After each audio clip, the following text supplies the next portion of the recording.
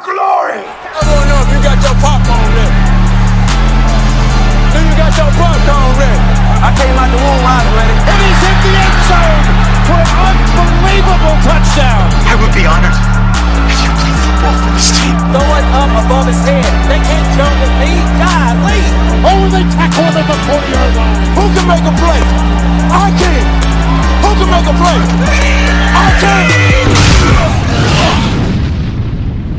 What's going on, ladies and gentlemen, and welcome to another episode of the Fantasy Football Roundtable Podcast, proud members of the Full-Time Fantasy Podcast Network. You can find them at FTFPodNet on Twitter. You can find me at SportsFanaticMB on Twitter.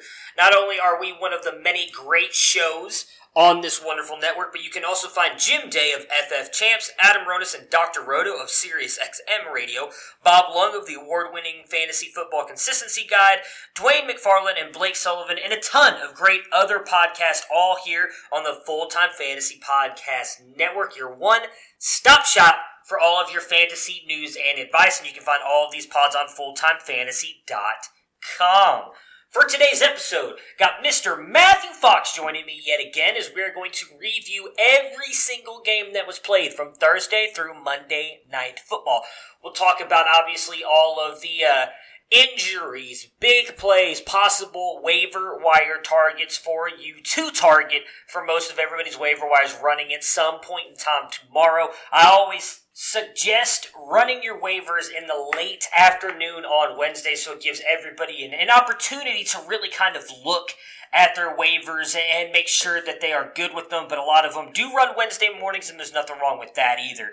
So obviously, I mean, there's really no point waiting any longer. Let's get Matt on here. Let's talk about some fantasy football. Well, not fantasy football, some NFL games and how they relate to fantasy football.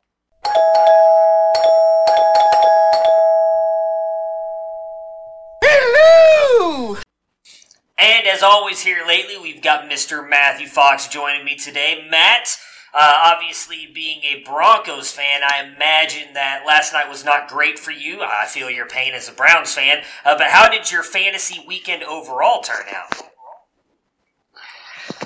You know, it was a mixed bag. I thought I was doing pretty well going into Monday night, but I was playing quite a few people that had Texans and Raiders. A couple leagues, Hopkins did me in. One league, real late at night, Tyrell Williams did me in. So I ended up 15-13 for week one.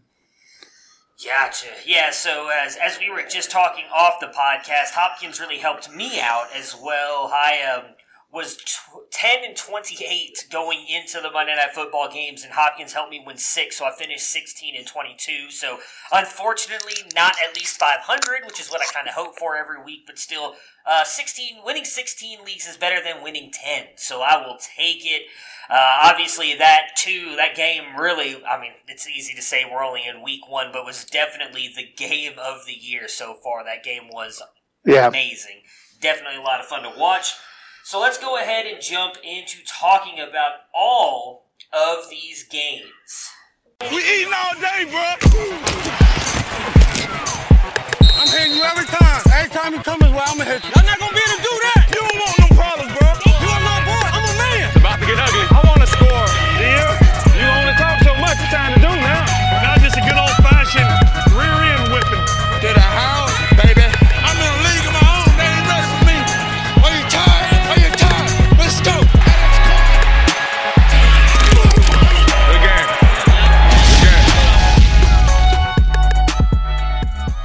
Game previews. So the first game that we're previewing today was the Thursday night game between the Green Bay Packers and the Chicago Bears. The Packers winning that one 10-3. On the Packers side of things, so all in all, I mean, I think if we're all being honest with each other, not a great game. There were not a lot of great games this weekend. Some people want to say that's because of preseason football, not a lot of teams playing their starters in preseason football. I don't know if that's really causation or correlation there, but definitely not a great game on Thursday night. Aaron Rodgers just went 18 of 30 for 203 yards and a touchdown, finished his QB 19 for fantasy with 19.42 points. Aaron Jones finished his RB 48 with 13 carries and 39 yards and one catch for 0 yards to get you a whopping 4.9 points. Devontae Adams, for the first time in since last season, did not put up double-digit points. All of last year scored at least 15 points in fantasy, had at least 80 yards or a touchdown in every single game last year. Really struggled in this one, though I don't think all of that was on him. Just 4 catches for 36 yards for 7.6 points in fantasy. MVS, Marquez Valdes-Scantling actually had a pretty good game, better than Adams, finishes wide receiver 49 with 9.2 points, with 4 yards on 52 yards. However, 47 of those coming on one play. Jimmy Graham did get a touchdown in this one as well. 3 catches for 30 yards, touchdown for 12 points altogether. So personally for me, I think the Packers offense is going to be fine. First game out there with the new offense. Matt LaFleur playing a good Chicago defense, although we talked about on the preview episode yesterday, Vic Fangio leaving, and that was a big thing for that Bears defense. I think that's why they were as good as they were, but they still have a lot of the same players there, so you can't take too much away from Vic Fangio leaving them, so I do think it was a good defense, and I do think that the Packers offense will be fine. My question for you, Matt, is there's been a lot of talk about Geronimo Allison this offseason and leading into the first season game, and the fact that he was going to be the number 2 on the other side of Adams. However, MVS had 6 targets and Geronimo Allison had 0. MVS we saw put up a decent amount of points, again, outscored Adams. I don't expect that to happen every week, but did this week. Do you think that MVS is securing himself as the number 2 wide receiver in this Green Bay offense? I think to me it's still a toss-up. I want to see what they do in subsequent weeks. Chicago's defense may not be on the level it was last year, although it may be pretty close, because I think that had a lot to do with the kind of football we saw on offense last night. Part of it's not having preseason reps, part of it's lack of conditioning. But I think part of it is both of these defenses were pretty good. The Packers put a lot of emphasis and effort into improving their defense, and I think they did that. But Chicago's defense, no slouch either. Aaron Rodgers did not have a lot of time to throw at the beginning. He kind of got it a little more opened up toward the end when you see conditioning starting to wear on defenders who didn't play that many reps. Practice just can't simulate that. MVS got open, got a couple of passes. One of them was kind of a long bomb. To me, that's a little bit of a fluke. It didn't seem like Allison got targeted that much. You don't know exactly what was going on with coverage and stuff. But, I mean, it's hard to overreact too much to the first game. I mean, if we were doing that, Jimmy Graham's TE1 for the season, because he looked like he was a big focus of their offense. And maybe he will be a big piece. I think it's still a bit of a wait and see, but in my opinion, Allison is not startable until you see something. MVS probably not really startable for me, except for deeper leagues either. It was just kind of a wash of the game. Yeah, something that you will hear me, and I know you touch on a lot, I think, in this podcast, because we both talked about it, is neither one of us, I feel like, are going to overreact to what we saw in Week 1. I just don't think. I was looking at the stats, and funny enough, and I'll just talk about him now because we'll obviously talk about him later, but Deshaun Jackson obviously had a phenomenal game this week and also did last year, but then didn't even finish as a top, I believe it was like 36 wide receiver last year. You cannot read too much into Week 1. It's just, you're going to have some games that we saw obviously in blowouts and everything, and you're really looking at, it's somewhere in the middle. It's not quite what we saw, but it's also not as bad as we probably think. Just don't overreact, and I feel like neither one of us are really going to overreact to anything except for maybe the Browns getting their asses kicked, but we'll get to them in a minute. The Chicago Bears. Well, and especially on Thursday, I think I mentioned this, the actual opening kickoff game sometimes yields some of the weirdest results of the season, and I think we saw that there. There's a lot of pomp and circumstance, a lot of stuff going on, a lot of pressure because it's the number 1 game. You're starting on Thursday night. I don't think it was necessarily a true read on either of those teams.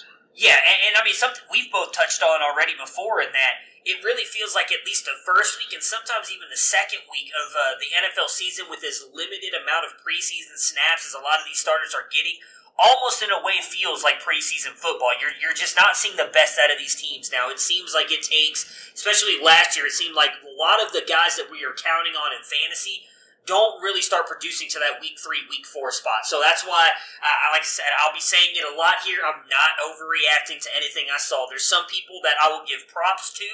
that I felt did show out a little bit, but I'm not going overall out. And just like you eloquently stated there, Jimmy Graham being tight end 1 overall, like I'm not going to go that far just yet. I need to see it out of him a couple more weeks. On the Bears side here, so Mitch Trubisky, altogether, I thought the Bears' offense looked just god-awful outside of Tariq Cohen and Allen Robinson. So Mitchell Trubisky, 26 of 45 for 228 yards and an interception, finishes QB 26 with 14.72 points. Tariq Cohen really got used as a receiver in this game and not at all as a running back, which is very interesting. We'll get more on that in a minute. 49 yards on 8 catches to finish his RB19 with 12.9 points. Mike Davis took a lion's share of the workload here in the backfield. 5 carries with 19 yards, did add 6 catches for 17 yards to get you 9.6 points in fantasy to finish his RB27. David Montgomery, who a lot of us, including myself, were hoping would have a breakout game here in his first game as a rookie, finished his RB44 with 5.5 points in fantasy, 18 yards on 6 carries, but did have a phenomenal catch that went for 27 yards. I thought looked really good. And then Allen Robinson was definitely the star here of the entire offense. 102 yards on 7 catches and a beautiful catch on the sideline in this one. As I mentioned, the Bears offense just really looked out of sync. Not anything I would expect out of a Matt Nagy offense. Just looked really bad. Again, Tariq Cohen seemed to be used solely as a wide receiver in this game, which was interesting. I don't know if this was because of the Anthony Miller injury we've seen all through preseason, and that's why Tariq Cohen was out there. But this is something that they use him for. I'd be interested to see if sites start to move him, kind of like what they did with Ty Montgomery a couple seasons ago, where he was a wide receiver or had the availability to be played as a wide receiver and running back. Because if you're getting a guy who you can plug in as a flex spot or your running back 2 position that's being used as a wide receiver, that could be a huge boost for you in fantasy that we did not see coming. But the Montgomery and Davis running back split was probably the most interesting thing to come out of this game. What were your thoughts on that split between those two? Yeah, I think part of the struggle is it didn't look like Chicago was able to run effectively at all, which might also explain why Cohen and Davis were out there getting a lot of looks in the passing game. They were throwing a lot, even though it was a relatively close game. It didn't seem like Chicago could get in sync or move.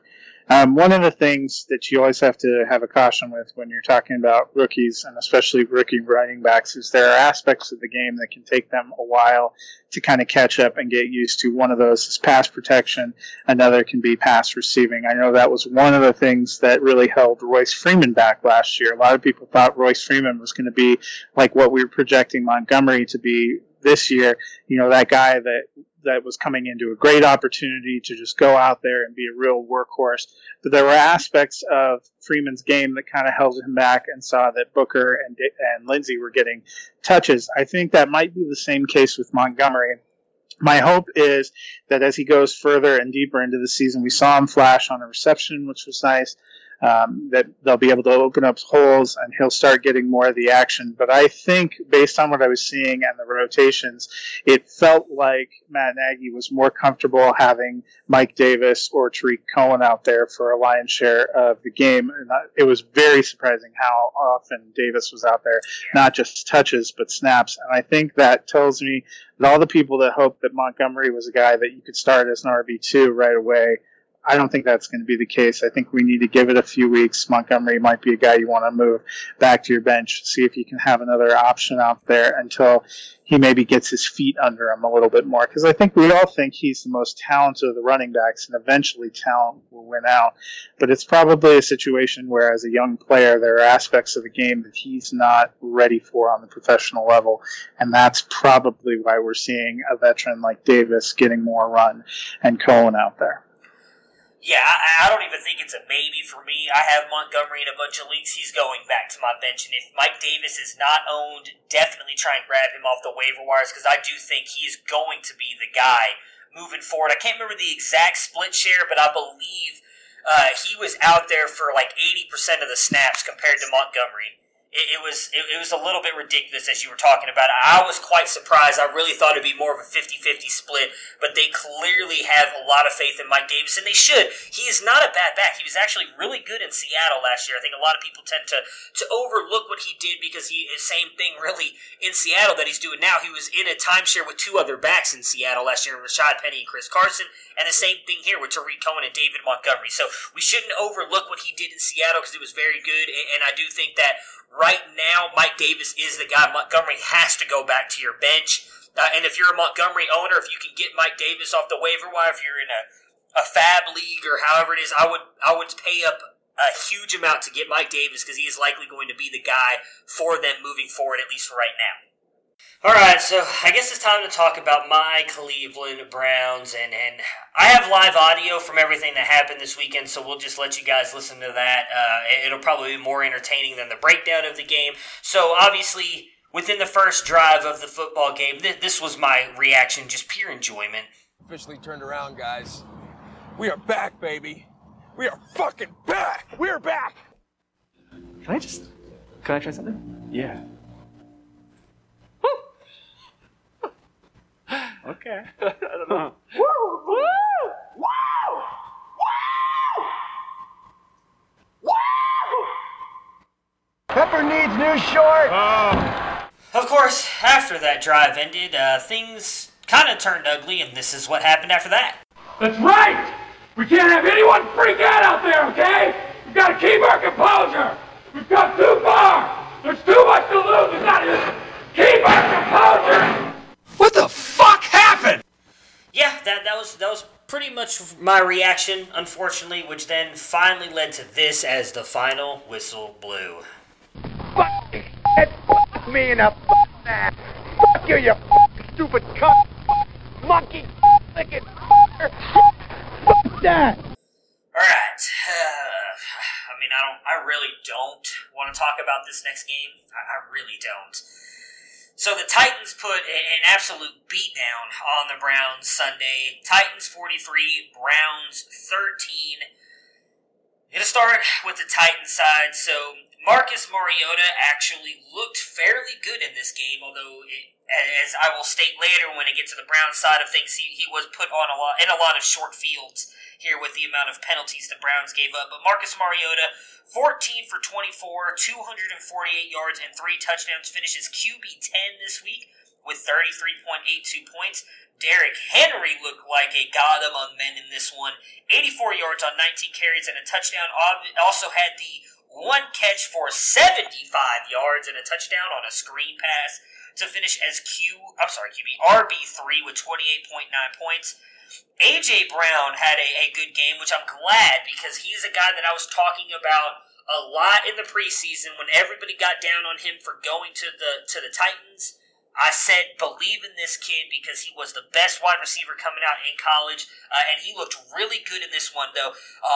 Just three catches for 100 yards. Obviously, the big one, 51, great. He caught that, I think, like 10 yards away from the line of scrimmage and did all of that work in Yak. Looked really good in this one, though. Finished as wide receiver 35 with 13 points. Corey Davis got you a big fat 0. And then Delaney Walker got a little bit of that fountain of youth in him. Finishes tight end 4 with 22.5 points with 55 yards on 5 catches and 2 touchdowns. So for the Titans here, they looked good, but I'm not 100% sold on what I saw. Again, I really do think that the Browns' defense and penalties really helped them out in this one, gave them a lot of short fields, obviously horrible tackling, and just defensive play call on the 75-yard touchdown pass to Derrick Henry on the screen. So I'm not necessarily buying that much into Marcus Mariota and Derrick Henry. In fact, I would actually try and sell high on both of them in Dynasty leagues because I don't think either one of them comes close to doing again what they did in this game the rest of the season. But what were your thoughts on the Titans here and how good their offense looked? Yeah, I think it's hard to take too much away from this game. I think by the time a lot of that big explosion happened, it felt like the Browns were a little bit unspooling. Obviously a lot of penalties for them. They lost a tackle, threw them off. I think they maybe just weren't a little bit ready for prime time. But Derrick Henry, he's a frustrating player to me because I've been down on him, not thinking he was a great value. I know there are people that are going to look at that Week 1 performance and think it validated everything we saw at the end of last year. But to me, we're just seeing it again. And big plays are the least sustainable thing. He had 19 carries for 84 yards. He had an 18-yard run in there. So if you took that out of it, I mean, he basically has 17 carries for 60-something yards and a pass play for 75 yards. That's not really a replicatable thing either. So I think you kind of have to wait and see. He's always had that big boomer bust potential. It looks like in this offense he's going to have that again. Mariota, I thought it was encouraging. I want to see it for a few more weeks. The biggest thing with him has never been, can he have a good performance? It's, can he stay on the field for a length of time? And we didn't see the kind of pressure we were expecting yesterday, so we'll have to see how that goes. A.J. Brown, I like his talent. He might be in for a good year. Again, 4 targets, caught 3 of them for 100 yards. That's not exactly a sustainable rate, 51-yard, big bomb. Kind of got to see. The one that I'm most sold on leaving after that game is Delaney Walker because he basically picked up where he was in 2017. Obviously, last year, first game broke his leg, missed the whole season. But before that, he had been a real reliable, going to catch a handful of balls, going to get you between 50 and 80 yards, going to be a good bet to get you touchdowns. I think it looks like he is what he was before the injury, and that was the question, whether this offense had evolved or whether he had gotten older and was going to slip away. He's the one that I take the most away from that game because, between those Titan stars and the big stars from the Browns, I think you're going to have better weeks from Mayfield and Chubb and OBJ and Landry and Njoku. I think they have a lot of talent. I always thought it might take a few games for them to settle into a groove with all those personalities and all that potential. And it's going to take a few games for Freddie Kitchens to settle into being a head coach. It's a big difference from being an offensive coordinator where all you have to do is worry about maximizing a couple of big playmakers to having to run the whole show and keep everything together. They need to clean up the penalties. They need to get their emotions in check a little bit. And I still think, despite what we saw yesterday, Cleveland is going to be a playoff contender. I still think they're going to be in the playoffs. Well, I hope so. I really do. All right, so we saw Baker Mayfield, in all honesty, had a fairly good game up until the fourth quarter. So 25 of 38, 285 yards, 1 touchdown, 3 interceptions, ended up as QB 21 with 17.65 points. Nick Chubb, 75 carries. Oh, my goodness, 75 yards on 17 carries.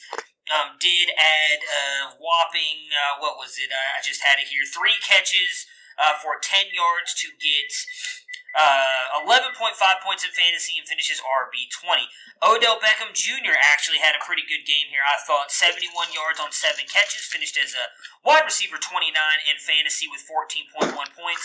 Jarvis Landry is wide receiver 34 with 13 points, with 67 yards on 4 catches. And then David Njoku, tight end 8, 13.7 points in fantasy, got 37 yards on 4 catches and a touchdown. So the Browns, all kidding aside, when I was just talking about how awful they were, and obviously my reactions to the way that the game was, 18 penalties for 180 yards really hurt them on offense and on defense. They lost their left tackle midway through the second quarter when he decided it would be a good idea to kick the Tennessee defender in the face, and he got ejected, at which point they had moved Hubbard over and he got hurt, and so then they were playing pretty much with a mixed and shuffled up offensive line from the second quarter on. That really hurt the offense. Baker Mayfield was running for his life from that point on. It was a bad game all around offensively and defensively for the Browns, but I'm not reading too much into this game. I think the offense is going to be fine. They have too many talented players. This offensive line, though, I do think is going to be a huge question the rest of the season.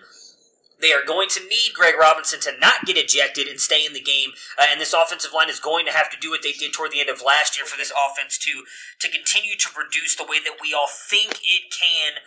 What were your just overall thoughts on what you saw with the Browns' performance and the way that their players kind of shit the bed, really, there in the fourth quarter on Sunday? Yeah, I mean, it's really hard to be successful as a quarterback if you have no time to throw and you have no time to go down the field. And I think we saw that was a lot of the issue for Baker, especially with Greg Robinson coming out. Offensive line is an issue for a lot of different teams, it seemed like, after week one. So I think there are better days ahead. I'm not reading too much into it. I think they have talent. I think they'll figure it out. It may just take them a few weeks. Yeah, and I mean, in all honesty, it doesn't get any easier for them as they now go up against a Jets team that also had a lot of hype coming into this year on Monday night, and then they have the Rams on Sunday night the week after that. So realistically, the Browns could in all honesty, start out 0-3 here, which would just not be good, especially with all the hype that they've got coming into the season.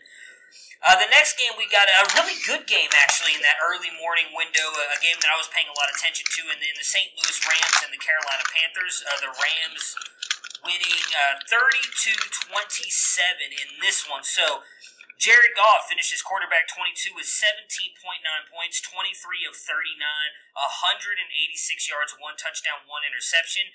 Malcolm Brown was actually the better running back on the day, finishes running back 11 with 18 points, 53 yards on 11 carries and 2 touchdowns. Todd Gurley, 97 yards on 14 carries, so still had more carries, looked good. Did get 1 catch and 4 yards, but altogether just 11.1 points in fantasy. We'll touch more on that backfield here in just a second. Robert Woods led all the wide receivers here. Wide receiver 18 on the day with 70 yards on 8 catches. Actually, through most of the game, had actually caught all of his targets, and then started missing a couple there toward the end of the game. But again, finishes wide receiver 18. Cooper Kupp, wide receiver 38 with 11.6 points in fantasy, 46 yards on 7 catches. And then Brandon Cooks, a guy that I was really thinking would have a good game here. Wide receiver 64, which is 5.9 points in fantasy, 39 yards on 2 catches. And then we actually saw a tight end sighting here in Los Angeles. Tyler Higbee, 4 catches for 20 yards and a touchdown. Actually finished his tight end 11 for fantasy with 12 points. I thought the Rams offense struggled a little bit at first, not to be unexpected there on the road against what I think is a good Carolina defense, but did start to look better there in the second half. Darrell Henderson, not a factor at all, which was surprising to me as well, especially with the fact that a lot of people drafted him much earlier than Malcolm Brown in fantasy drafts, expecting him to be the handcuff there. Brown really kind of showing up there. So what were your thoughts overall on this Malcolm Brown and Gurley split here, and what you might think happened going forward with these two guys in this Rams offense? Yeah, well, I think the passing game was fine. It's always kind of whack-a-mole with the Rams receivers. I think there will be times where it's reversed and Cooks is the big guy. Tyler Higbee was a tight end. He got a contract extension right before the season, kind of pretty significant numbers for a player that I wouldn't have said was on anyone's fantasy radar. And then you see him catch a touchdown, a little more involved in the passing game. I would wonder if that's a sign of things to come. Want to see it a little bit more first.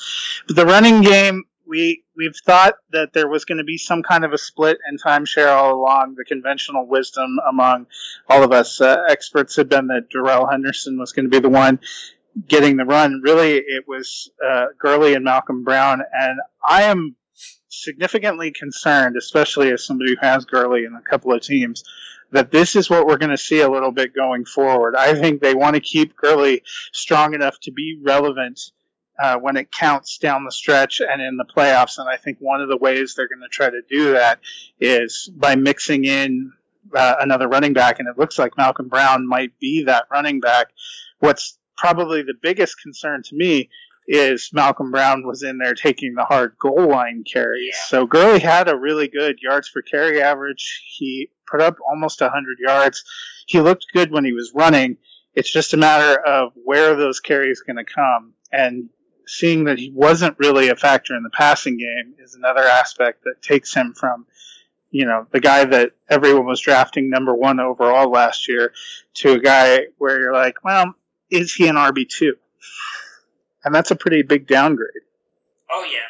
So one thing I will say, that the red zone work was my biggest concern because Malcolm Brown did get a lot of that, at least on that first touchdown. The second one, he was actually in the entire drive, which I think speaks more to what you were saying and them trying to keep him fresh. I do think that drive was something where, you know what, Brown's looking good. He's running with a hot hand. We're trying to give Gurley some rest, so we're going to let him ride this out. And then he ended up running through the entire drive and then scoring the touchdown. But Gurley did look good, so I don't want to take too much away from the Browns situation just yet. But it is a little bit concerning coming off the work usage that both of them got, obviously, in week one. But I'm not going to panic too much on Gurley yet. But same thing, as we just talked about, Darrell Henderson was the guy that everybody thought was going to be the guy, the backup there for Gurley. So there is a chance Malcolm Brown is available on waivers. Grab him if you can, if you are or not the Gurley owner, because he's someone who's definitely going to have fantasy value moving forward, especially if Gurley does kind of suffer any kind of injury.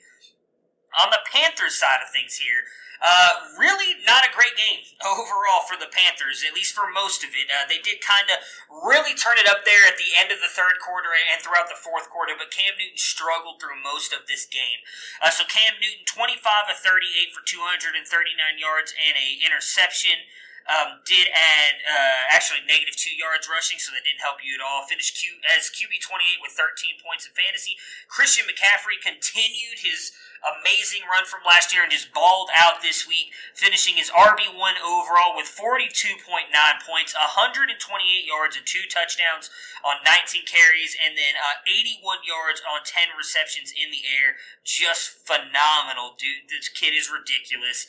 And then the wide receivers, who we had a lot of hope for. DJ Moore did not have a horrible game here. Finishes wide receiver 30 with 14 points, 76 yards on 7 catches. But Curtis Samuel, a guy a lot of us were pumping up, thinking was going to take a step forward this year and be a viable wide receiver 2 for fantasy. Again, don't want to read too much into it, but not a great way to start off the week or the season. Wide receiver 62 with 6.2 points, just 32 yards on 3 catches.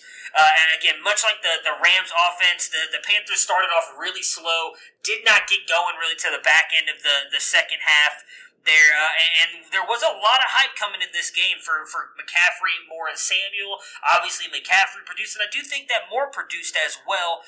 Both those two, I think, being really the only solid starters that I would feel good starting every week at this point. I think for Samuel, you got to let it play out. You got to get that first big game from him before you be willing to start him every week. But Matt, you had some concerns about Cam. What was it about his game that concerns you this week? Well, I think there's a couple things that I would take away from this. One, if I'm a Panther fan and a McCaffrey owner, if they don't start to get some balance and they don't start to get some other stuff going on, you would worry about him. He's not the biggest guy, and that was one of the concerns. Could he be that every down workhorse? He's not a huge guy. That's a lot of punishment to take, and we need to see if they can develop more flow in the offense. But one of the biggest disparities between you and I when we were doing the preview is our position on the Panthers. I thought that they were in for a rough season, largely because I don't think Cam Newton looked right or is right yet, and it's early, so I don't want to claim a victory on that in its entirety. But some of my concerns about the Panthers were, what were we going to see from Cam? And as Cam goes, so goes the Panthers. We saw that last year. Cam was in a real group to start the season. They were 6-2. He fell off, and they ended up winning only 7 games for the entire season. I think it's a legitimate concern looking at how he played yesterday and how he's been faring. They don't have a lot behind him, and that's really going to kill the value for tight ends or for either of those receivers if you don't have a quarterback that can do much. To me, Cam is a guy that I'm not feeling comfortable starting for at least next week, but maybe longer, until we see something that gives us a glimmer of hope that he's going closer to the old Cam Newton. Yeah, I can't argue with you on that point. Again, I do want to say some of that I do think is probably has to do with the Panthers defense. Or not the Panthers defense, sorry, the Rams defense. They obviously had a really good defense last year. I don't think took much of a step back this year. And as much as I hate to say it, I don't think we're going to see much that's going to help decide if it's Cam or the defense they play through the next couple weeks, because they have the Buccaneers, the Cardinals, and then the Texans, none of which are known to have very good defenses. So the next 3 weeks might be good for Cam and this Panthers offense. The real test coming against the Jaguars after that in Week 5. So we'll see what happens. Obviously, next week, Thursday night game against the Buccaneers. Always division games are usually pretty close, but it might be a chance for Cam Newton and this offense to get a Goodwill game after a tough Rams defense and a tough opponent to play in week 1, but definitely worth monitoring. Next up, we've got the New York Giants and the Dallas Cowboys. Was not really much of a game at all. Giants 17, Cowboys 35. On the Giants side, I'm going to continue to say this. I don't think Eli Manning looked that bad, especially when you look at the weapons he has around him and how, I would say, poor that offensive line is. He finishes QB 14 on the week with 25.84 points, 30 of 44 with 306 yards and a touchdown. Saquon Barkley just continues to prove he is an absolute stud. 120 yards on 11 carries. He added 19 yards on just 4 catches there in the receiving game to finish, again, his RB12 with 17.9 points. Cody Latimer actually stepped up big here for the wide receivers, not a guy anyone I'm sure was starting. Wide receiver 45 with 10.4 points, 74 yards on 3 catches. Sterling Shepard, who was put into the concussion protocol Monday, wide receiver 46 with 10.2 points in this one, 42 yards on 6 catches. We'll see if he'll be available by Sunday. And then the other guy who really stepped up outside of Barkley, Evan Ingram, we saw him kind of return to form a little bit from what we saw just a couple seasons ago. Finishes tight end 1 on the week with 28.6 points, 116 yards on 11 catches, and 1 touchdown. Obviously, but Barkley continues to dominate. Shepard, as I said, in the concussion protocol. I'm really worried about both of these wide receivers, though. Ingram, I guess, in a way, kind of proved that he might be quarterback-proof. But when Shepard comes back, Tate, I don't think either one of these guys are going to do much with Manning. I do think it's going to come down to when Daniel Jones becomes a starter. We saw Jones come in at the back end of that game when it was already the game was over with. They were trying to get Daniel Jones some reps. Where are you at on when you think Daniel Jones finally steps in? I know Pat Shermer, I believe, said when they're out of playoff contention, Daniel Jones will start. Do you think he starts before then, or when the Giants are actually eliminated from the playoffs is when we'll first see Daniel Jones taking some snaps under center? Well, I mean, based on how the Cowboys and the Eagles looked yesterday, the Giants could be out of playoff contention in early October. Yeah, so that's very true. I think we'll probably see him at some point. I think it's going to be a while yet. For some of the reasons that you expressed, their receiving core is an absolute nightmare. Their line's not that great. I continue to think the only people that I feel good starting week-to-week basis for the Giants right now are Barkley and Ingram. Yeah. Oh, yeah. There's no way I disagree with you on that. For the Cowboys, okay, so I'm going to say it right here. Do not read too much into this offensive output right here. As someone is a Cowboy hater, I will give them a lot of props. They dominated this game on offense, and I do think some of that has to do with Kellen Moore. This guy has been touted as an offensive genius, a kid who came into Boise State. And as an 18-year-old, learned their entire playbook. For anybody who remembers Boise State back in those days like I do, very complicated offense. It was not something easy. So for someone to come in as an 18-year-old and learn that entire playbook and memorize it, that's pretty good. You have to know what you're doing. Former quarterback has played in the NFL. He is getting a lot of props, as he should, for what he did with this Dallas Cowboys offense.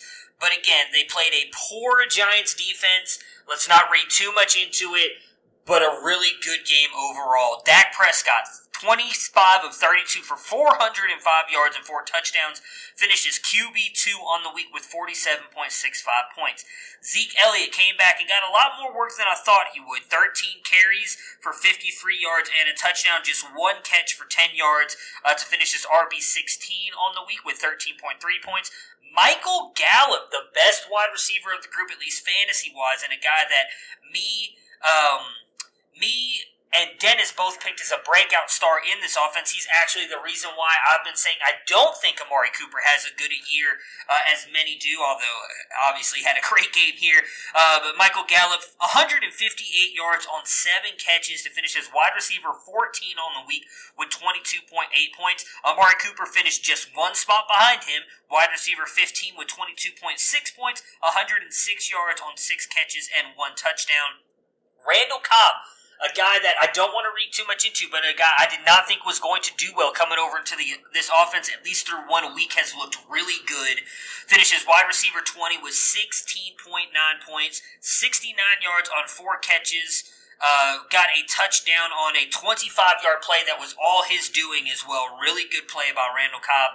And then Jason Witten and Blake Jarwin both showed up at the tight end position. Witten, 15 yards on 3 catches and a touchdown. Jarwin, 39 yards on 3 catches and a touchdown as well. Blake Jarwin, all 4 of his touchdowns have come against the Giants, so that's definitely something to watch. Next time they play the Giants, make sure to put Blake Jarwin in your tight end position. So again, Cowboys offense looked really good. Kellen Moore looked like an offensive genius.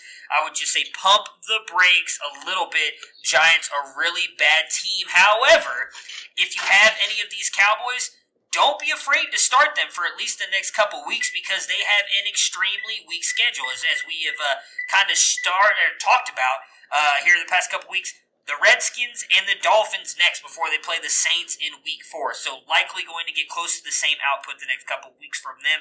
Matt, what was your thoughts on Dak and his connection with his 2 stud wide receivers in this game?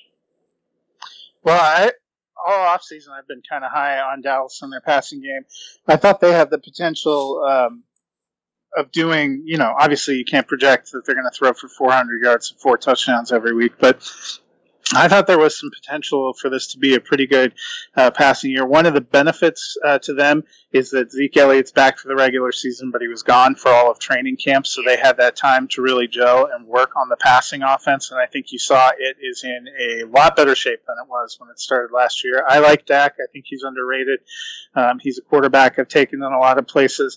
I don't think you can expect this kind of production every week, but I think that Dak is going to finish as a QB1 this year, and I really like Cooper. I like Gallup. I think Cobb gives them another weapon. I think what it really does is they have so many pieces on offense now, you can't double down on any of them. And if people try to stack the box and take Elliott away, I think we saw yesterday, you're going to get killed in the passing game. And if you drop back into coverage, they can easily go to Elliott running the ball or dumping the ball off to him. So I think they're a really dangerous team, and they might be a team after watching Week 1 that I feel like I was the most wrong on. I think that they may actually be a serious contender in the NFC this year. Yeah, I mean, I had them just outside the playoffs, finishing 8-8, just because I believe Philly has the better overall team. But I'm right there with you. As someone who has talked bad about the Cowboys multiple times on this podcast, I would not be surprised if they make a serious run at a Super Bowl. So I kept saying they needed to re-sign Zeke, because I don't think personally without Zeke they are a Super Bowl team, but with him they definitely are. I can't disagree with anything you said. The only thing is I hope Amari Cooper does not finish as a top 10 wide receiver, because I've made too many bets saying that he won't, and I don't want to lose a lot of bets this year. So 11 or 12 is fine, but don't finish top 10 for me, Amari. Let's talk about another offense that, again, just blew the roof off this week, and again, I don't think it's going to be quite as good as what we saw, but the Ravens against the Dolphins, Ravens 59, Dolphins 10, just a complete dominant performance again against a really bad team, though, and I do think that should not be overlooked in this one. So Lamar Jackson finished as the number 1 quarterback overall in fantasy, went 17 for 20, 324 yards, 5 touchdowns, and just 3 rushes for 6 yards on the ground. Finishing with 47.81 points in this one. Mark Ingram finishes RB9 with 22.7 points, 107 yards on 14 carries, and 2 touchdowns. Nothing really in the receiving game for him, though. Willie Snead finishes wide receiver 37 with 12.10 points, 41 yards on 2 catches and a touchdown.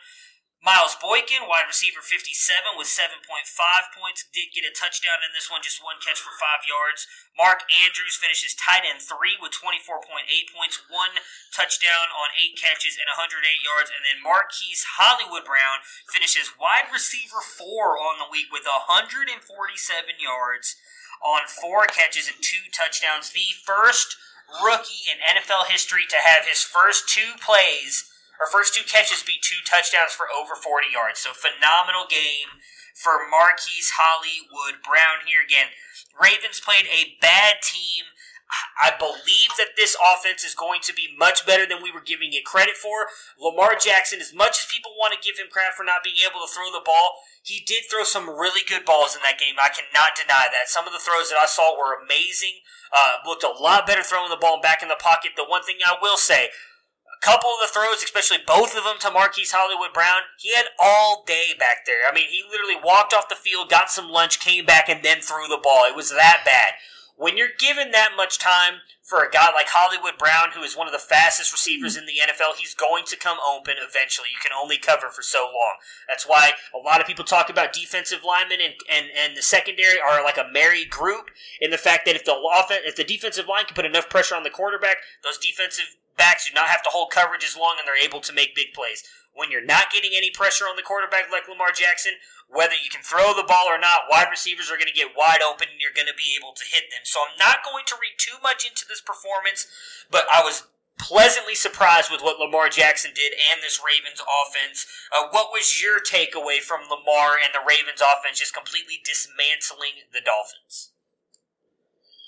Yeah, obviously the competition plays into it quite a bit. So want to see what they do in a follow-up week. Kind of disappointed we didn't get to see any real flashes from Justice Hill. I thought in such a blowout it would have been nice to get him on there, but you can see he's definitely well down third in the pecking order. Ingram looks like he's about what we thought he was. Hollywood Brown, very good start. With those kind of huge plays, especially one was 83 yards.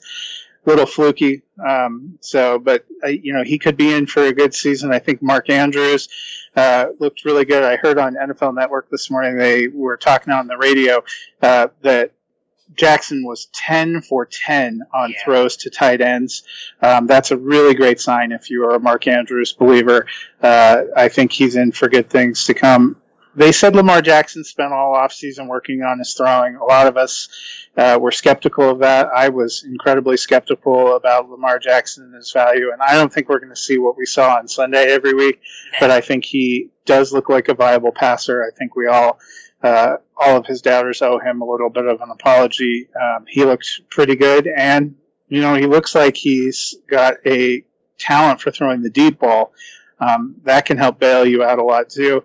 And the best thing, I think, if you're a Ravens fan, he did it all passing without really spending a lot of time trying to run the ball. He only had 3 attempts for 6 yards. Running wasn't a big part of what he's doing. Now, of course, people have talked. The Dolphins have one of the worst rosters in the history of football. They put no attempt on pressure. So we need to see, is Jackson going to be able to hang in the pocket and make those reads when he's under some actual pressure? I mean, Robert Griffin III came into that game with 6 of 6 for 55 yards and a touchdown. So that kind of tells you a little bit of where they were at with the competition. But it was a great first set. If I'm a Ravens fan, I'm feeling pretty good this morning. Yes, and what you said right there is exactly why I will not apologize to Lamar Jackson just yet. I need to see it more because you have to, I think, take in account for who he was playing against. And unfortunately, much like we were just talking about with the Panthers, and the Cowboys, really, I don't think you're going to see much of a difference next week when they go against the Cardinals. Their first test, I think, is going to come against the Chiefs, possibly the Browns, Steelers, like that run right there, and then the Seahawks soon after that. So Lamar Jackson in this Baltimore offense looks prime for at least the next couple games to do a lot of damage. On the Dolphins side of things, I mean, I don't really know if there's much to get into here. Ryan Fitztragic, quarterback 25, 15.7 points, 185 yards, a touchdown, and an interception. Kenyon Drake, RB50 with 4.7 points, just 12 yards on 4 carries. Kalen Ballage did not look good at all. Running back 61. The 2 players that I thought looked the best out of, and I guess we'll go there, is Devontae Parker, 75 yards on 3 catches. So playing with his first really good quarterback actually showed something. So we've seen the flashes of this in the preseason. Not a lot of flashes of this in the actual NFL season, so I was a little surprised by that. And then Preston Williams, a guy that Dennis and myself have been talking up all offseason, 3 catches for 24 yards and a touchdown in this game, finishes wide receiver 40 with 11.4 points. Really, for me, Preston Williams in a deep league is the only guy I'm willing to start at this moment. I'm moving Drake to my bench. I don't think Ballage is that good at all. Do you have anything you want to say on this Dolphins offense? No, in all deference to our good friend John Hamlers, who's probably the biggest Devontae Parker truther in the history of time, Yeah. I actually come away from this game thinking there is no Dolphin that I feel comfortable starting. All right. Preston Williams might have some good games. Devontae Parker might have some good games. We know, if nothing else, Miami's going to be chucking it a lot, but they can't protect. They can't run. I think if there wasn't so much garbage time here, you might not have even seen the numbers that you saw. Fair enough. Before we move on to the next game, though, I do want to touch on Mark Andrews that you were talking about, the stuff that you heard on the NFL Network. The one thing that does scare me about Mark Andrews, and I was one of the people who was pumping him up as a tight end sleeper this season, played the least amount of snaps out of all three tight ends that he was splitting with Hayden Hurst and Nick Boyle in this one. That does worry me a little bit, at least right now. But Mark Andrews is, at least in my opinion, the most talented out of the three tight ends. He was my favorite tight end coming out just a couple years, or just last year, actually, from the NFL draft. So I loved Mark Andrews, and I do think that he is the solid play in this tight end group, but did not get a lot of snaps, which should be something to watch for, because if they do keep Hayden Hurst and Nick Boyle in there, you're going to get limited looks for Mark Andrews. The next game, we had the Atlanta Falcons losing to the Minnesota Vikings. The Falcons just getting you 12 points altogether, with the Minnesota Vikings putting up 28. So on the Falcons side of things, really much like the Panthers and Rams, a lot of their points coming in the fourth quarter. Matt Ryan finishes QB 12 on the week with 30.8 points. 33 for 46, 304 yards, 2 touchdowns, 2 interceptions. Devonta Freeman had a rough game here. Finishes RB42 with just 5.6 points, 19 yards on 8 carries, and then added 12 yards on 3 catches. Julio Jones salvaged his day with a touchdown. Wide receiver 22 with 16.6 points. Again here, just 31 yards on 6 catches, but did get the touchdown. Calvin Ridley, 64 yards on 4 catches and a touchdown as well to finish his wide receiver 23 with 16.4 points. And Austin Hooper, tight end 5 with 16.7 points, 77 yards on 9 catches. The Falcons offense, again, as I stated, really got going in the fourth quarter, so I'm not really worried about any of those players, and especially Freeman. I think game script really kind of played him out of the game in the first 3 quarters with as quickly as they got behind against Minnesota.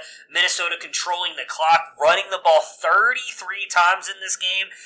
The only thing that worries me a little bit about Freeman was his lack of passing down work, just 3 targets in the passing game. So that's my biggest fear with him.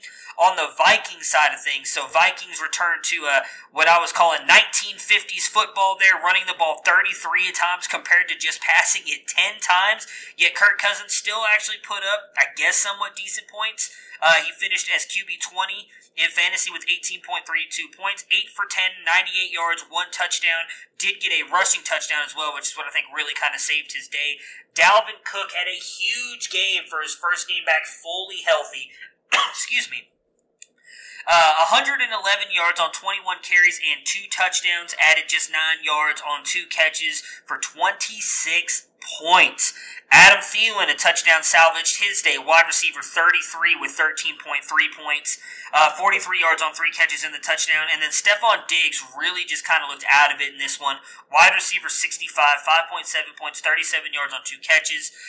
Again, the biggest thing that worries me about this is if they're going to continue to run the ball the way they did in this game. I imagine they can't run the ball 33 times like they did in this one, but if they continue to be a more run-heavy offense, it's going to hurt Kirk, Diggs, and Thielen. Diggs, I think, got hurt a little bit more in this game because he came in hurt with the hamstring issue. If you go back and look at his stats in the games that he has played where he has been hurt, he has consistently put up 5 points or less. He's never gone into double digits. So for those of you who started him, you should have been expecting a slower game for Stephon Diggs dealing with the injury. But I do think that is a little worrisome with the amount of times they're wanting to run the ball. And if you are a Cook owner, you need to own Alexander Mattison. He looked legit in this game as well, running the ball 49 yards on 9 carries. Looked really good. Almost scored a touchdown, got pushed out on the 1-yard line. Dalvin Cook's injury history alone should drive you to go pick up Alexander Mattison, whether you own him or not. Matt, do you have any thoughts on this game, or would you like to move on to the Bill and Jets? Yeah, I don't think we learned a ton about either team here. It was a strange game. I think we probably would have seen Cousins throw more if the Falcons were able to make any kind of run earlier. It might be a sign, though, that the Vikings defense has returned to some of that 2017 form. All right, so the Bills and Jets. The Bills pulled out a big victory here, 17-16. Really came back from behind in this one, where they looked like they were not really going to do much of anything in this game. And as I said, pulled off the win. Josh Allen, 24 of 37, 254 yards, 1 touchdown, 2 interceptions to finish his QB 17 with 23.9 points. Did add 38 yards on 10 carries and a touchdown rushing. Devin Singletary, I think, looked phenomenal in this game on limited work as well. So just 4 carries for 70 yards and 28 yards on 5 catches to finish as RB13 with 14.8 points. John Brown, surprisingly, looked really good on the Bills side for me. 123 yards and a touchdown on 7 catches. And Cole Beasley, 40 yards on 5 catches as their slot guy. Singletary, I mean, my goodness, if they would have given this dude some run in the first couple quarters, what he could have done looked phenomenal. A guy that not just me and Dennis, a lot of people in the industry have been talking up all offseason. A lot of us thought LeSean McCoy would get cut. He did, and Singletary jumped in and took this role and is not looking back. I think this dude is a rock-solid, at worst, high-upside RB2. The rest of the season, especially with the way the Bills want to run the ball, looked really explosive in his small workload here. And John Brown, I think, was a really interesting pickup for the Bills. I wasn't really sure and sold on him, but he's a guy, if he's available, you need to go grab him. A guy who is very good at running deep and has a quarterback who loves to throw the deep ball. John Brown might be worthy of a flex start in your leagues every single week. Matt, do you have any thoughts on the Buffalo Bills?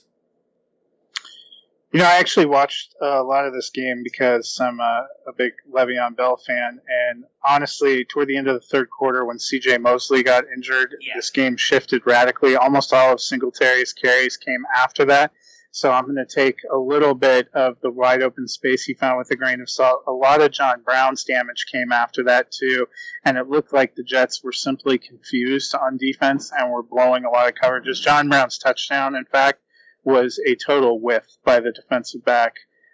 So I don't know if I'm taking away a lot of positives for the Bills. This was a game that the Jets gave away. If you watched much of this game, Josh Allen looked pathetic in the first half. He turned the ball over 4 times.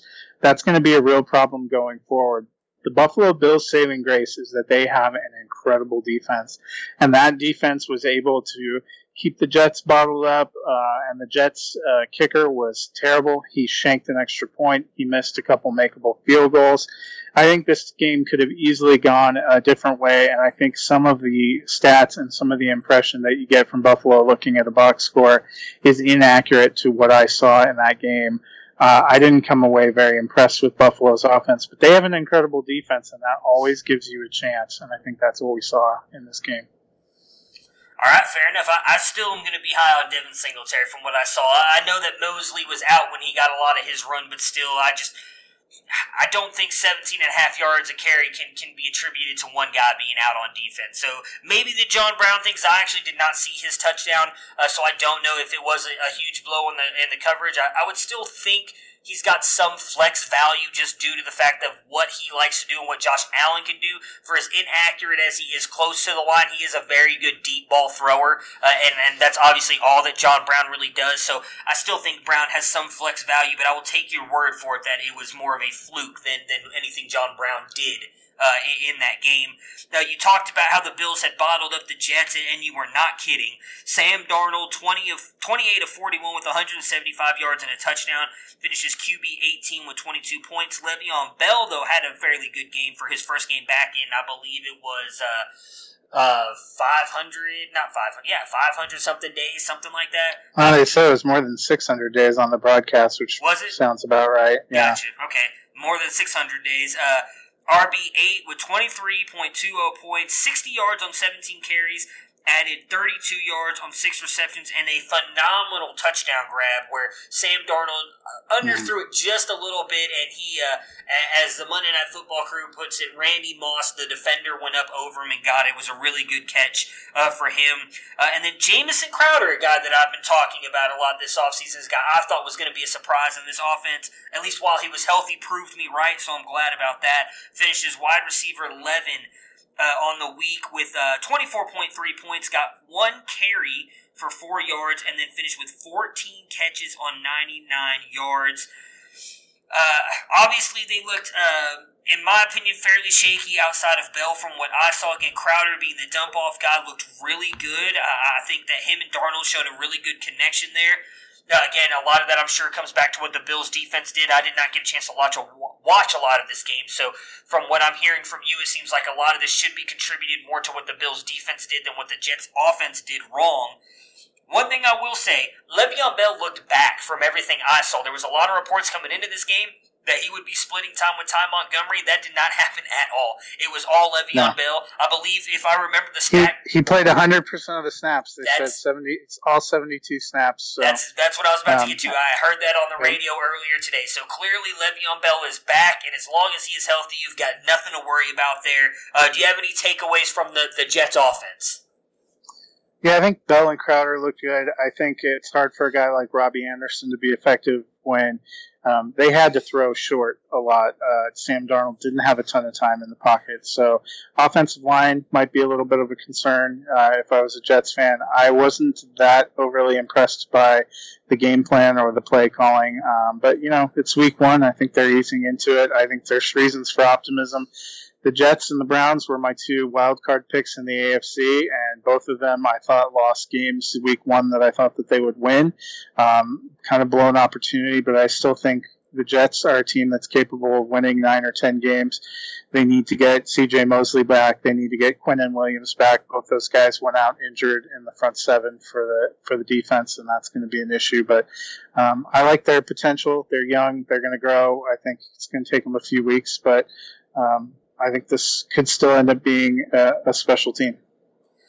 Yeah, and just for the Robbie Anderson thing, I do think Robbie Anderson is still a viable wide receiver too. The one thing that worries me about Robbie Anderson and why I've been so high on Jamison Crowder, they have the Browns next week, which likely means he's got Denzel Ward. You can say whatever you want about that Browns defense. Denzel Ward is a lockdown cornerback. They then have the Patriots and Stephon Gilmore, another lockdown cornerback. Then they have the Eagles, and their secondary did not look great, obviously, against the Redskins here in week 1, but still a fairly good group. And then they have the Cowboys and Byron Jones. So they have a pretty tough, and then they have the Patriots again. So, and then the Jaguars and Jalen Ramsey. So, you have a lot of very tough matchups throughout half the first season there against Robbie Anderson. Love Robbie Anderson. Think he is a very good wide receiver for fantasy. But if it were me, if Jamison Crowder is available, I'm picking him up and I'm using him for these first couple weeks because I do think Sam Darnold is going to have to check down to him a lot, especially with some of the matchups that Robbie Anderson is going to face here in the next 5 weeks, actually. So the next game we're going to talk about is the Kansas City Chiefs and the Jacksonville Jaguars. Kansas City winning this one 42-26. For the Chiefs side, Patrick Mahomes continues to look good, although regressed, only 3 touchdowns, on pace for 48. So what a bum, right? Guys coming back to earth on this one. 378 yards, 25 of 33, 3 touchdowns, finishes QB5, 39.57 points. Damian Williams, if you were just looking at the box score, I can't remember if you said you had watched a lot of this game. I was flipping back and forth between this one, so I watched a lot of this. I would say his fantasy points are not quite what I saw in the game personally. So 26 yards on 13 carries and a touchdown, but did add 39 yards on 6 catches. Finished as running back 10 on the week with 18.5 points. LaShawn McCoy finishes RB26 with 10.3 points, 81 yards on 10 catches and 10 rushes, added 1 catch for 12 yards. Sammy Watkins, wide receiver 1 on the day, 198 yards on 9 catches and 3 touchdowns. Dude was ridiculous, although a couple of those, one broken coverage. The second one was still a little bit of a broken coverage, but a great play to score that second touchdown. I did not see the third touchdown, so I can't comment on that.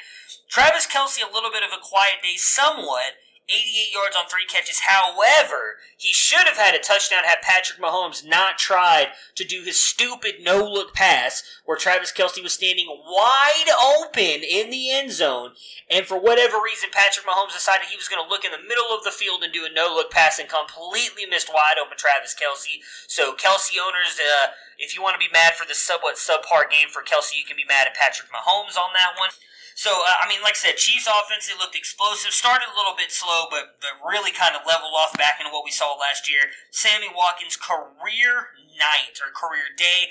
Personally, I don't think that happens, but he will definitely have to step up now with Hill being sidelined for 6 to 8 weeks. Definitely ups his value. The real question, we talked about it a little bit on Monday's podcast, can Demarcus Robinson or Mecole Hardman step up in place and be a viable fantasy asset for the Chiefs? What do you got on the Chiefs offense? Yeah, I think that's the real question. We didn't see either of those guys really do much in the game on Sunday. Somebody's going to have to step up. I think Robinson had 1 catch for no yards. Hardman didn't have a single catch. You figure one of them is going to come into play. Sammy Watkins not likely to go for 200 yards and 3 TDs every game.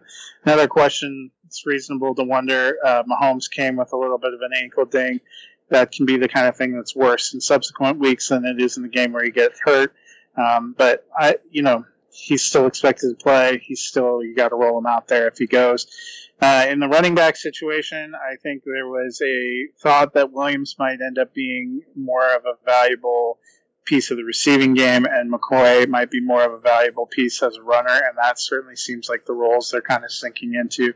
They had about a fairly even split, but McCoy looked a little bit better as a runner, had a long 31-yard run that skews his stats, so 9 for 50 otherwise, but he looked like he might have done a little bit better and more comfortable as a runner. And even at the end of last year when Williams stepped in after Hunt was gone, he was much more effective as a receiving threat than as an overall rushing threat. So that might be the roles that they're settling into. But Kansas City offense is going to have 4 or 5 people that you want to play every week. It might just take us a couple weeks to figure out who some of those other ancillary flex plays are. Yeah, and I'm right there with you, McCoy. That's why I said Damian Williams' stat line was a little bit deceiving. From the parts of the game that I was able to watch, McCoy, to me, looked better coming out of that backfield than Damian Williams did. But I do agree with you. Damian Williams is likely going to be the better receiving back and used more in that game than LeSean McCoy was, and we did see it in the game on Sunday. For the Jaguars, so we obviously saw Nick Foles go down with the shoulder injury, unfortunately, after throwing a beautiful touchdown pass to DJ Chark, who had a career night. We saw Gardner Minshew, the rookie, step up in his place and had a really good game. 22 of 25 for 275 yards, 2 touchdowns, 1 interception, finishes QB 13 on the week with 28.60 points. Leonard Fournette, just 68 yards on 13 carries. My goodness, I don't know what happened. My stuff's all messing up here. And also added 28 yards on 4 catches to finish as, RB21 with 11.4 points. DJ Chark, as I mentioned, career night. Finishes wide receiver 10, 24.60 points, 146 yards on 4 catches and a touchdown. The longest one being a 69-yard play. Again, a beautiful over-the-shoulder touchdown catch as well in the back of the end zone. Chris Conley actually had a really good game, someone that Dennis had talked about before, so he got a good call on Chris Conley there. 97 yards on 6 catches and a touchdown. D.D. Westbrook, who I think is probably their best wide receiver, had a touchdown on 5 catches for 30 yards, and then James O'Shaughnessy, the Irish legend here at tight end, 32 yards on just 4 catches. I thought that the Jaguars' offense was looking fairly good with Foles. I think the biggest part about this team was the defense just playing undisciplined. Myles Jack got thrown out, I believe it was in the first quarter, early second quarter, for throwing a punch in the end zone. They just did not seem to get things going. Chark looked amazing in this one, a guy that I'm willing to pick up in most leagues if he's available. I drafted him in a bunch as my last player in round 16, just due to the fact that I thought he was a phenomenal wide receiver coming out of college last year out of LSU. Looked really good in this offense, and I think has the opportunity to step up and look good in this offense. I don't think any of these wide receivers are clearly ahead of the other. A lot of people obviously really love D.D. Westbrook. There's a lot of people who thought Chris Conley coming over from the Chiefs was going to be good, but DJ Chark is a specimen. I think is going to be good. And then obviously Gardner Minshew, I think, is going to be the guy moving forward. Looked good, looked poised, through 13 straight completions before he threw his first incompletion in that game. Again, I thought it looked really good. They did do a trade with the Pittsburgh Steelers, a conditional fit to get Joshua Dobbs, but I think he is definitely going to be the backup here with Gardner Minshew being the guy. Any thoughts on the Jags before we move on to the next game? Chiefs don't have a very good defense, so hard to say what we can permanently take away from this.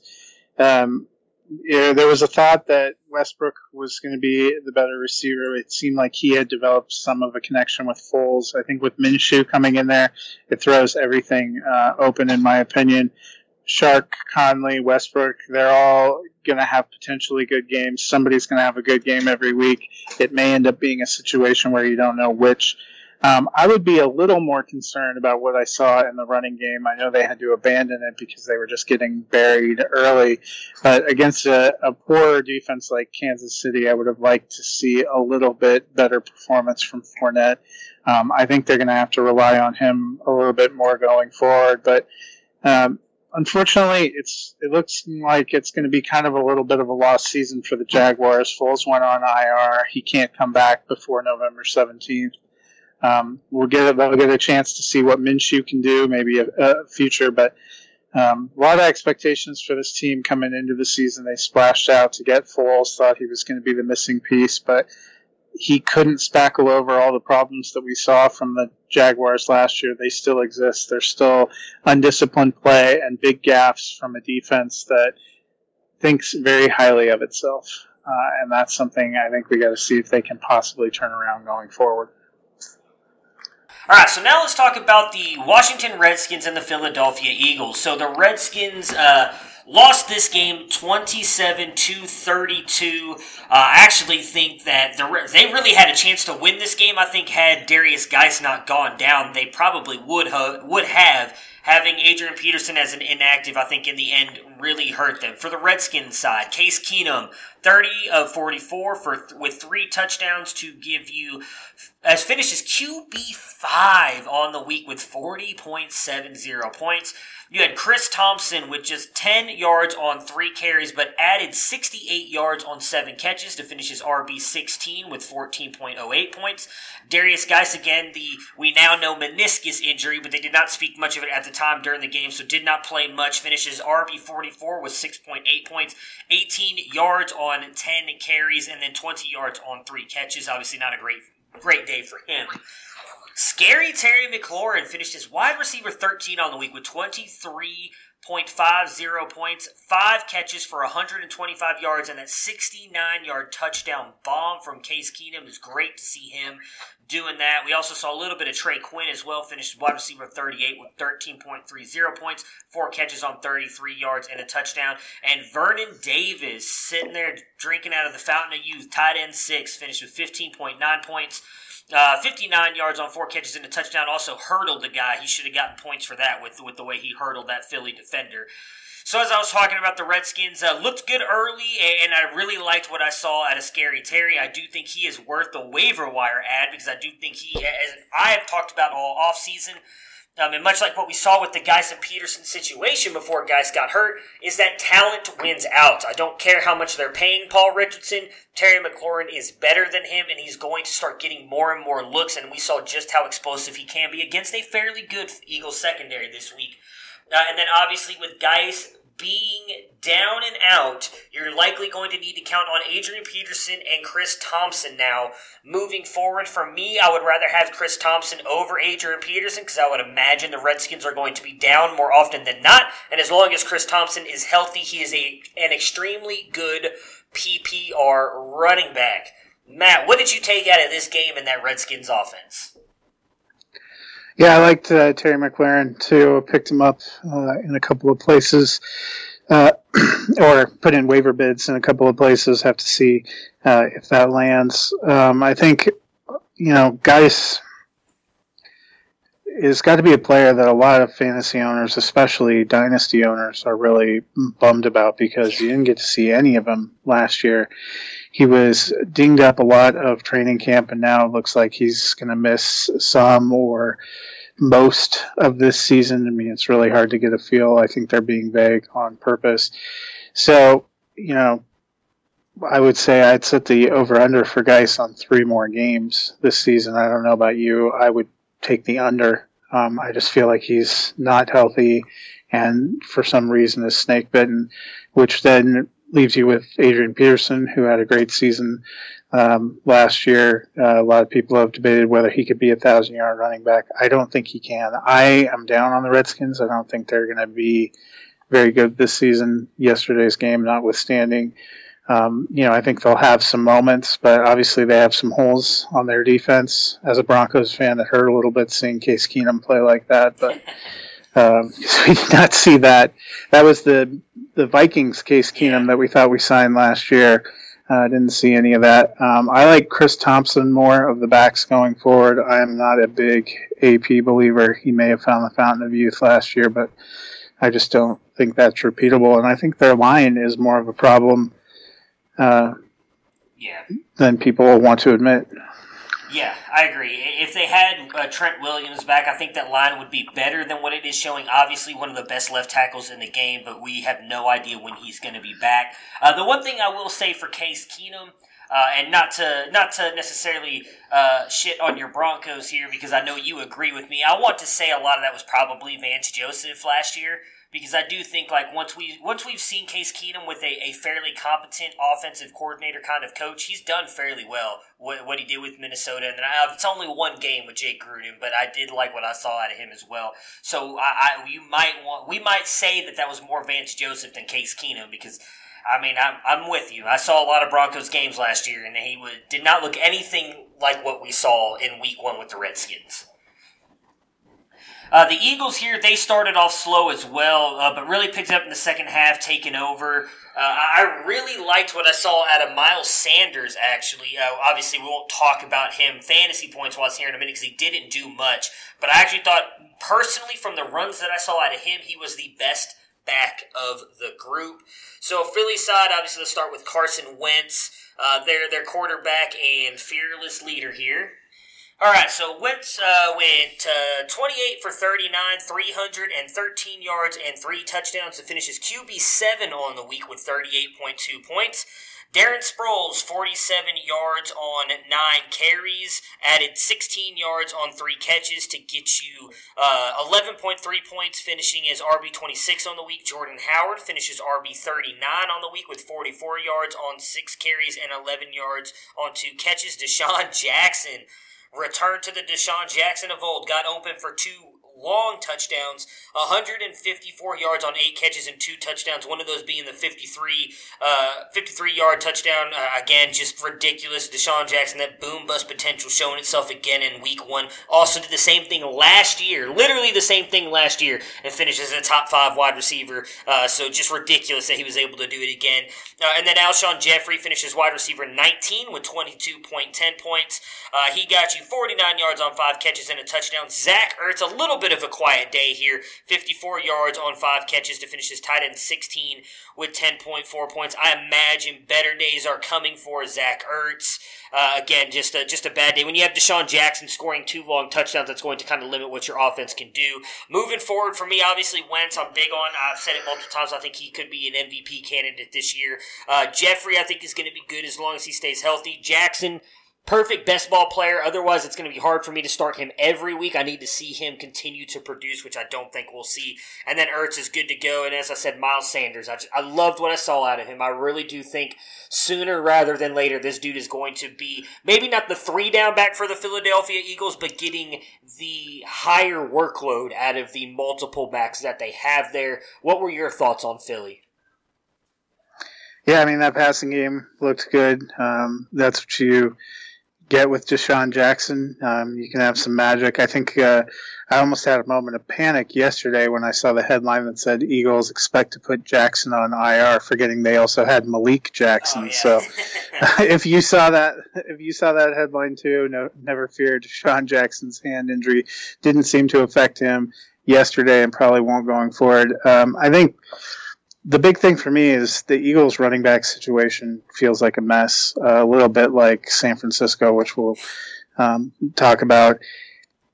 It's pretty much, barring injuries, it's going to be hard, I think, to tell week to week what they want to do. A little bit like New England, too. Probably another team we'll talk about a little bit later. They have a lot of talented players. Sometimes the most talented person isn't the one that fits best with the game plan. So I think if you were hoping to have either a Howard or a Sanders that you could, no-brainer start every week as an RB2, that's going to be a tough sell. I mean, we'll see how it develops going on, but barring an injury to someone, I think it's going to be hard to tell, game to game what their share is going to be.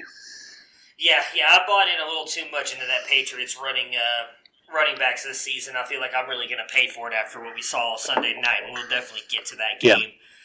The Indianapolis Colts and the Los Angeles Chargers played a classic game as well. The Chargers pulling it out in overtime, winning 32-24 over the Colts. For the Colts, Jacoby Brissett, I mean, he wasn't Andrew Luck, but I thought looked really good against a very good Chargers defense. Yes, they were missing Derwin James, but they still have a phenomenal defense outside of him. 21-27 for 190 yards and 2 touchdowns to finish his QB 17 on the week with 25.75 points. Marlon Mack continues to just rub his talents in my face. 25 carries for 174 yards and 1 touchdown to finish his RB6, 25.40 points. T.Y. Hilton had a huge day here. 87 yards on 8 catches and 2 touchdowns to finish his wide receiver 6, 28.7 points. And then Jack Doyle and Eric Ebron did a whole lot of nothing for you. Jack Doyle finishes tied in 37 with 3 points. Eric Ebron tied in 44 with 1.8 point. Doyle 20 yards on 1 catch. Ebron 8 yards on 1 catch. Did have a touchdown pass, though, that he bobbled in the back of the end zone, which had he caught, he would obviously had a much better day. Or not much better day, but a better day. So for me, obviously, we talked a little bit about the Funchess injury on Monday's podcast. We both think that Paris Campbell could take a step up here, just 1 target and 1 yard. Hopefully that continues to increase. Deion Kane did get a little bit of run here, 35 yards on 2 catches, looked decent. But I'm big on Paris Campbell. You have any thoughts on this Indianapolis Colts offense and what they were able to do with Jacoby Brissett? Yeah, and, I saw that play live and the replays, and I think Ebron got robbed. In my opinion, that was a touchdown. That was one of those weird technicality rulings. The ball did not touch the ground at all. It's just when he hit the ground, it came a little bit loose in his grasp as he was rolling over. It's one of those borderline calls that could have gone either way, but we definitely don't see, I think Andrew Luck was the one that seemed to have magical chemistry with the tight ends. We didn't know would that carry over to Brissett. I don't think it really did. Could also be the defense. The Chargers have pretty decent safeties and linebackers, so you'd have to see what happens in the next game. And also with Funchess now with the broken collarbone and being gone, will that impact things? But only 5 targets to those 2 tight ends combined. That makes them both borderline useless if you're talking about fantasy. I thought Marlon Mack was incredible. I'm not somebody who had been a believer. He definitely put me to shame because even if you take away his 63-yard run, he still had 24 carries for 111 yards. So, he was tearing it up, no doubt. And T.Y. Hilton, I thought, proved to a lot of people who had wondered whether he would still retain value. I saw a lot of people saying he became a wide receiver 3. That he didn't click with Brissett when they were there before. Nothing had changed. 8 for 87 and 2 TDs would tell you otherwise. The Colts are a team that could be a little friskier and a little better for fantasy than we wanted to initially believe. Yeah, well, I mean, I'll say, I'm going to toot my horn here. I've been saying I thought the Colts were still going to be good with Jacoby Brissett, but Hilton proved me wrong as well, and so did Mac. I've never been a Mac believer. Now, I'm not going to beat myself up too much because it is one game, and we've seen Mac have amazing games like this and then do absolutely nothing for 4 or 5 weeks. So I don't want to say Mac is back, but I definitely do think Hilton is. I loved what I saw out of Hilton, and I'm glad that he's proven a lot of people wrong because I love the player. For the Chargers side here, so Phillip Rivers, 25 of 34 for 333 yards, 3 touchdowns, 1 interception, finishes QB9, 17 points. Austin Eckler really kind of ran away with this job. At least it looks like it. I did watch some of this game here, so 12 carries, 58 yards, and a touchdown, added 96 yards on 6 catches and 2 touchdowns, including the clinching touchdown in overtime to finish his RB2 on the week with 40.90 points. Justin Jackson finishes RB40 with just 7.10 points, 57 yards on 6 carries, and then just added 4 yards on 1 catch. Keenan Allen had a really good game here as well, continues to prove he's a top wide receiver. Wide receiver 7 on the week, 26.30 points with 123 yards and a touchdown on 8 catches. Hunter Henry finishes tight end 17 with 10 points, just 60 yards on 4 catches. I like the way that the Chargers played against a really good Colts defense. Now, Eckler did out-snap Jackson in this game. However, I'm interested to hear your take on Jackson because we both talked about it in the preseason that we both were higher on Jackson due to him going so much later in the drafts. So what was your thoughts about the kind of way that this backfield shook out, at least in game 1? Well, and we got to take into account Eckler was the one that played in the one and only drive on overtime where he got a couple of catches and he got his carry, including his touchdown run. But if you were looking at just touches and targets, Jackson had 3 targets and 6 carries, so 9 approximately. Eckler with 12 carries and 7 targets in and including the drive he got in overtime. So that's 19. We wondered, will it be close to a 60-40? I would have liked to see, I don't have the numbers in front of me, what he got in that overtime frame. Eckler made more splash plays probably with his touches. He had the long touchdown run. He had a 55-yard touchdown reception. He's always been a great receiver. In the parts that I was watching, Jackson looked like a more definitive runner. I mean, on 6 fewer carries, he finished with 1 fewer yards. So I could see Jackson being more of the thunder in a thunder and lightning combination, but I think it's always going to be a split, and barring some kind of injury, Eckler is good. He's proven that he's good in that role throughout. The question to me was always the same as you had with Eckler when Gordon was there. Can Eckler give me enough in his touches to be worthy of flex consideration? And I think Jackson is in the same space, and from what I saw, he's approaching that. I want to see if that continues, if he can make a little bit more hay in the passing, or if he can get some goal line carries. I think he could easily vault into that flex range. Yeah, and so I'm going to say I'm right there with you on Jackson. I think he's going to be just fine because my biggest thing, too, with Eckler is as amazing as he is and explosive as he is, he also has a very extensive injury history. And if he gets hurt, it's going to be Jackson all day long. I agree with you. I watched a lot of that game, especially after the Cowboys and Giants got pretty out of hand. And Jackson, to me, looked like the far better runner. So Eckler, definitely the better receiver out of the backfield. We saw that. He showed that a lot in that game. But when it comes to just running of the football, Justin Jackson looked better. I would not be surprised if he doesn't start to get more work here in the next coming weeks. So if you own Jackson, I personally would not drop him unless you have just got someone on, for instance, in one of the leagues that I'm in, Tyrell Williams is available on the waiver wire. I might drop Jackson if I have enough running back depth and grab Tyrell Williams because he clearly looks like he's going to be the one in Oakland. But outside of someone like that, I personally, like a Terry McLaurin, I would not drop Justin Jackson for because I don't think McLaurin has a chance to, but I'm not sure that he's going to bring back quite the amount of fantasy value Jackson will if there is an injury. Yeah, I'm still saying Jackson ends up being our fantasy MVP because remember, he was practically free for most of the summer and into the fall. There's a lot of truthers out there that still think, Melvin Gordon's going to come back any day. I personally do not. I saw something printed that as long as he's back by the final week of November, he can guarantee that he gets credit for a service year and can become a free agent. I think at this point in time, that's all he wants. And there's no guarantee if he comes back at that date, if the Chargers like what they got, that he doesn't end up being a game day inactive. They have not exactly been that warm and welcoming toward him. And if anything, this game on Sunday really proved that they're fine at running back. They're fine with what they've got. They like their guys, and their guys are doing well. Yeah, I would not expect him back till right around week 8 or 9 or 10 would be my guess, because he wants to get that accrued season. I don't see him at this point coming back before then.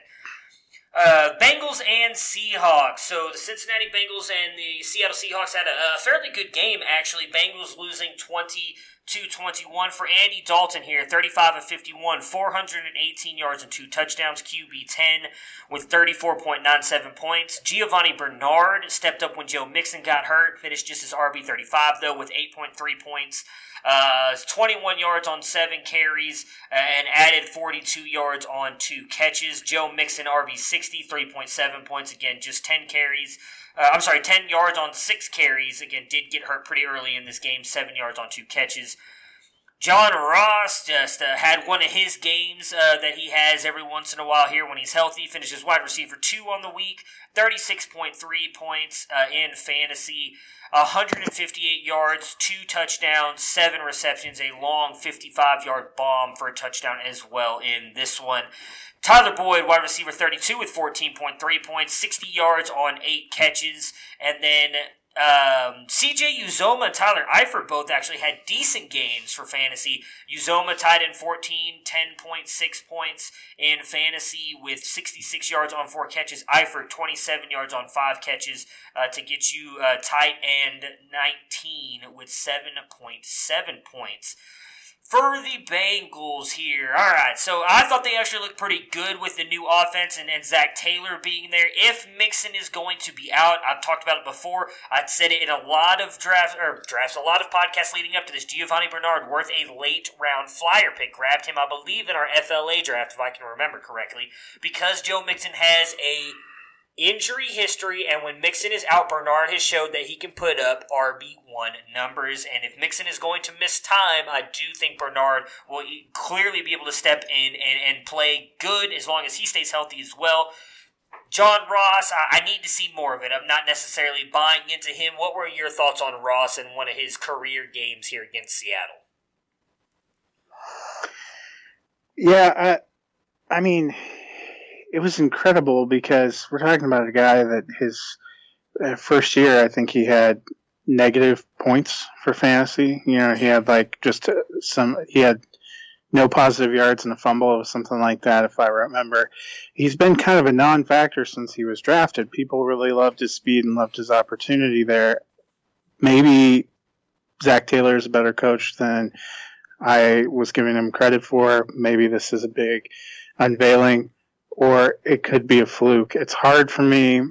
John Ross is probably going to be one of the trendiest waiver pickups out there. I saw him sitting on the waiver in a bunch of leagues where I was moving people onto IR and thought, oh, do I want to pick him up? Nah, he's useless. And now people are going to be blowing fab, doing everything. I'm not ready to totally buy in yet. He had a preponderance of big plays. The 12 targets leading the team is interesting. He made the most of his opportunities. I guess I would like to see it again. We have San Francisco coming in to Cincinnati for week 2. They have a pretty decent pass rush. They made Jameis Winston look pretty bad on Sunday in Tampa Bay, which we'll talk about in a little bit. But I'd like to see what they do. It's hard to. It was almost everything about that game was hard to believe for me. It's almost hard to articulate. I did not expect a gunslinger Andy Dalton. I didn't expect to see John Ross going ham. I mean, Tyler Boyd, 11 targets, caught 8 for 60 yards. That's probably about what we're expecting, maybe a little higher yardage. But then everything else, you're using the tight ends. It's going to be fascinating. I think we're going into a week where the top two waiver claims are likely to be John Ross and Giovanni Bernard. So I don't know when the last time two Bengal offensive players were at the top of the waiver heap, but that's just based on what we saw. And I thought Seattle was going to have a pretty good defense. I mean, the debut of Jadeveon Clowney, but you didn't see a whole ton there. The Bengals probably were a team that, even though they lost, were one of the teams that impressed me the most on Sunday. Yeah, I'm right there with you. I really, I mean, this was almost everybody's lock of the week, and it technically ended up working out because Seattle won 21-20, but I don't think anybody expected it to be as close as it was. It was my eliminator pick, too, and I have to tell you, I switched off Red Zone for a while to sweat that one out. Yeah, I mean, everybody was picking this game, and it was not something that, I mean, the Bengals had a chance to win it at the end, so it was a very close game. On Seattle's side, Russell Wilson just continues to struggle in the first couple of games of the season. 14-20, 196 yards, 2 touchdowns, did add 8 yards rushing to finish as QB18 with 24.14 points. Chris Carson just continues to dominate this backfield. 15 carries for 46 yards and a touchdown. He also, as they promised, did more in the receiving game. 35 yards on 6 catches and a touchdown as well to finish his RB8, again, 24.1 points. DK Metcalf, a guy who got more targets than his running mate Tyler Lockett, which was surprising to me, finished as wide receiver 42, 12.9 points with 89 yards on 4 catches. Tyler Lockett's day got bailed out with a touchdown, finished as wide receiver 46, 11.4 points, 1 catch for a touchdown, 44 yards. And Will Dissly, a guy that probably not a lot of people were playing, but did get you 12 yards on 1 catch to finish as a tight end. My goodness, I lost it. 29 with 4.45 points. So again, not a great day for Will Dissly at all, and he actually ended up getting hurt as well and likely going to miss time. As I talked about, Seattle has really seemed the past couple years just struggled in these first couple games, ran the ball a lot, tried to play good defense. My biggest thing in this one, again, was that Metcalf got more targets than Tyler Lockett, a guy that a lot of people thought was raw coming into the NFL, could not play wide receiver, could only run 2 routes, and yet I told a lot of people that you guys were wrong. This kid's talent is amazing, and again, I don't want to backpedal here, pull a hamstring backpedaling, because I keep saying that I'm not going to overreact by week 1, but I really liked what I saw out of Metcalf in this one game so far, and the fact that he out-targeted Tyler Lockett was a big deal to me. What was your takeaway from this wide receiver core in the Seattle offense? You know, it feels like the typical kind of slow start for Seattle, and Tyler Lockett, you know, of course, 1 catch for 44 and a touchdown is what he's going to give you. I mean, it just seems like that guy sometimes is the consummate boom bust guy. That was one of the questions from last year. Could he sustain that kind of big TD percentage and rate? And, you know, it could also be a factor of him. He's now the clear-cut number 1 and main receiver there. He's going to be defended a lot differently. We've talked about in the past, Russell Wilson seems to get off to some of these kind of leisurely, slow starts before really finding a rhythm and kicking into gear. Metcalf got injured in the preseason. Nobody had seen a lot of him, so, you know, that might have been tough to game plan for Cincinnati. I feel like it's a game where it's hard to take away too much of anything. You know, that the target leader for Seattle passing game was actually Chris Carson on dump-offs out of the backfield, which maybe tells you some of the pressure that Wilson was getting or some of the quick outs. You know, we're going to see them go to Pittsburgh this next week, and obviously we saw what Tom Brady was able to do and what the running backs were able to do against that Pittsburgh defense on Sunday night. So we'll kind of be curious to see what Seattle does and what they can bring in terms of big plays and how they get defended. But, you know, September Russell Wilson isn't the best Russell Wilson, so probably not a surprise to see him complete 14 balls for 161 yards, but he still gets the 2 touchdowns, which keeps your fantasy day afloat. That it does. The closest game of the week. Yeah, the closest game of the week is right. We are on to the Lions and the Cardinals' first NFL tie of the season already. We got it in week 1, 27-27 here. So the Lions side, Matt Stafford, 27 of 45, 385 yards and 3 touchdowns to finish as QB3 on the week, 41.8 points. Kerryon Johnson struggled a little bit in this one, not quite what a lot of us were hoping for. 49 yards on 16 carries. To finish his RB36 with 8.2 points. Did add 13 yards on 2 catches. Danny Amendola, a big surprise here, wide receiver 14. 23.4 points in fantasy, 104 yards and a touchdown on 7 catches. Did get some of that work in overtime, though, as well. Kenny Golladay had a decent game, wide receiver 34, 14.2 points. What did he do again? 42 yards, a touchdown on 4 catches. But T.J. Hawkinson, the tight end everybody, or not everybody, but a lot of people were in love with coming out of Iowa this past year. The Detroit Lions drafted him in the first round. Finished as tight end 2 on the week with 25.1 points, 131 yards, 1 touchdown on 6 catches. Breaks the NFL rookie record for most tight end. For a rookie tight end, most yards in one game in NFL history. So great game for him. And really another big surprise from Danny Amendola as well. What were your thoughts on those two guys kind of showing out here in the Detroit Lions' first game of the season? Yeah, so I think probably 4 big takeaways for Detroit. First, kind of surprised and disappointed with what we saw from Golladay. Thought he was going to take a big step up as the guy. No Patrick Peterson, no Robert Alford. Seemed like a good experience. He got 9 targets, but only 4 receptions for 42 yards. If he hadn't had the TD to kind of bail it out, you'd be looking at that as kind of a lost day. Kerryon Johnson, too, another guy that was probably played a lot. I know when we were doing our over-unders, especially John was super high on Johnson and his potential this year. 16 for 49 makes you wonder. Cardinals not really known for a great defense. Is the Detroit Lions line going to be something of an issue that we have to watch going forward? They did give up 3 sacks of Stafford, too. And he was certainly under pressure a lot. But then on the positive side, 2 incredible surprise gifts. Hawkinson got 9 targets, same as Golladay, made a lot more of them. His TD, maybe a little fluky, was kind of a floater. If you weren't playing a Vance Joseph defense, I don't know if that would have been as easy a catch. But 6 for 131, really hard to argue with kind of the volume and what he was doing there. But Danny Amendola, 13 targets, 7 catches, 104 yards, 1 TD. Yesterday was the first time since Matt Patricia took over that you could sort of almost see a little bit of that Patriots blueprint, I think, going out and getting a guy like Amendola. You know, maybe they really were missing that slot presence. That's where Golden Tate used to really eat it up. That's not really Marvin Jones. That's not really Kenny Golladay. So really going to be fascinated.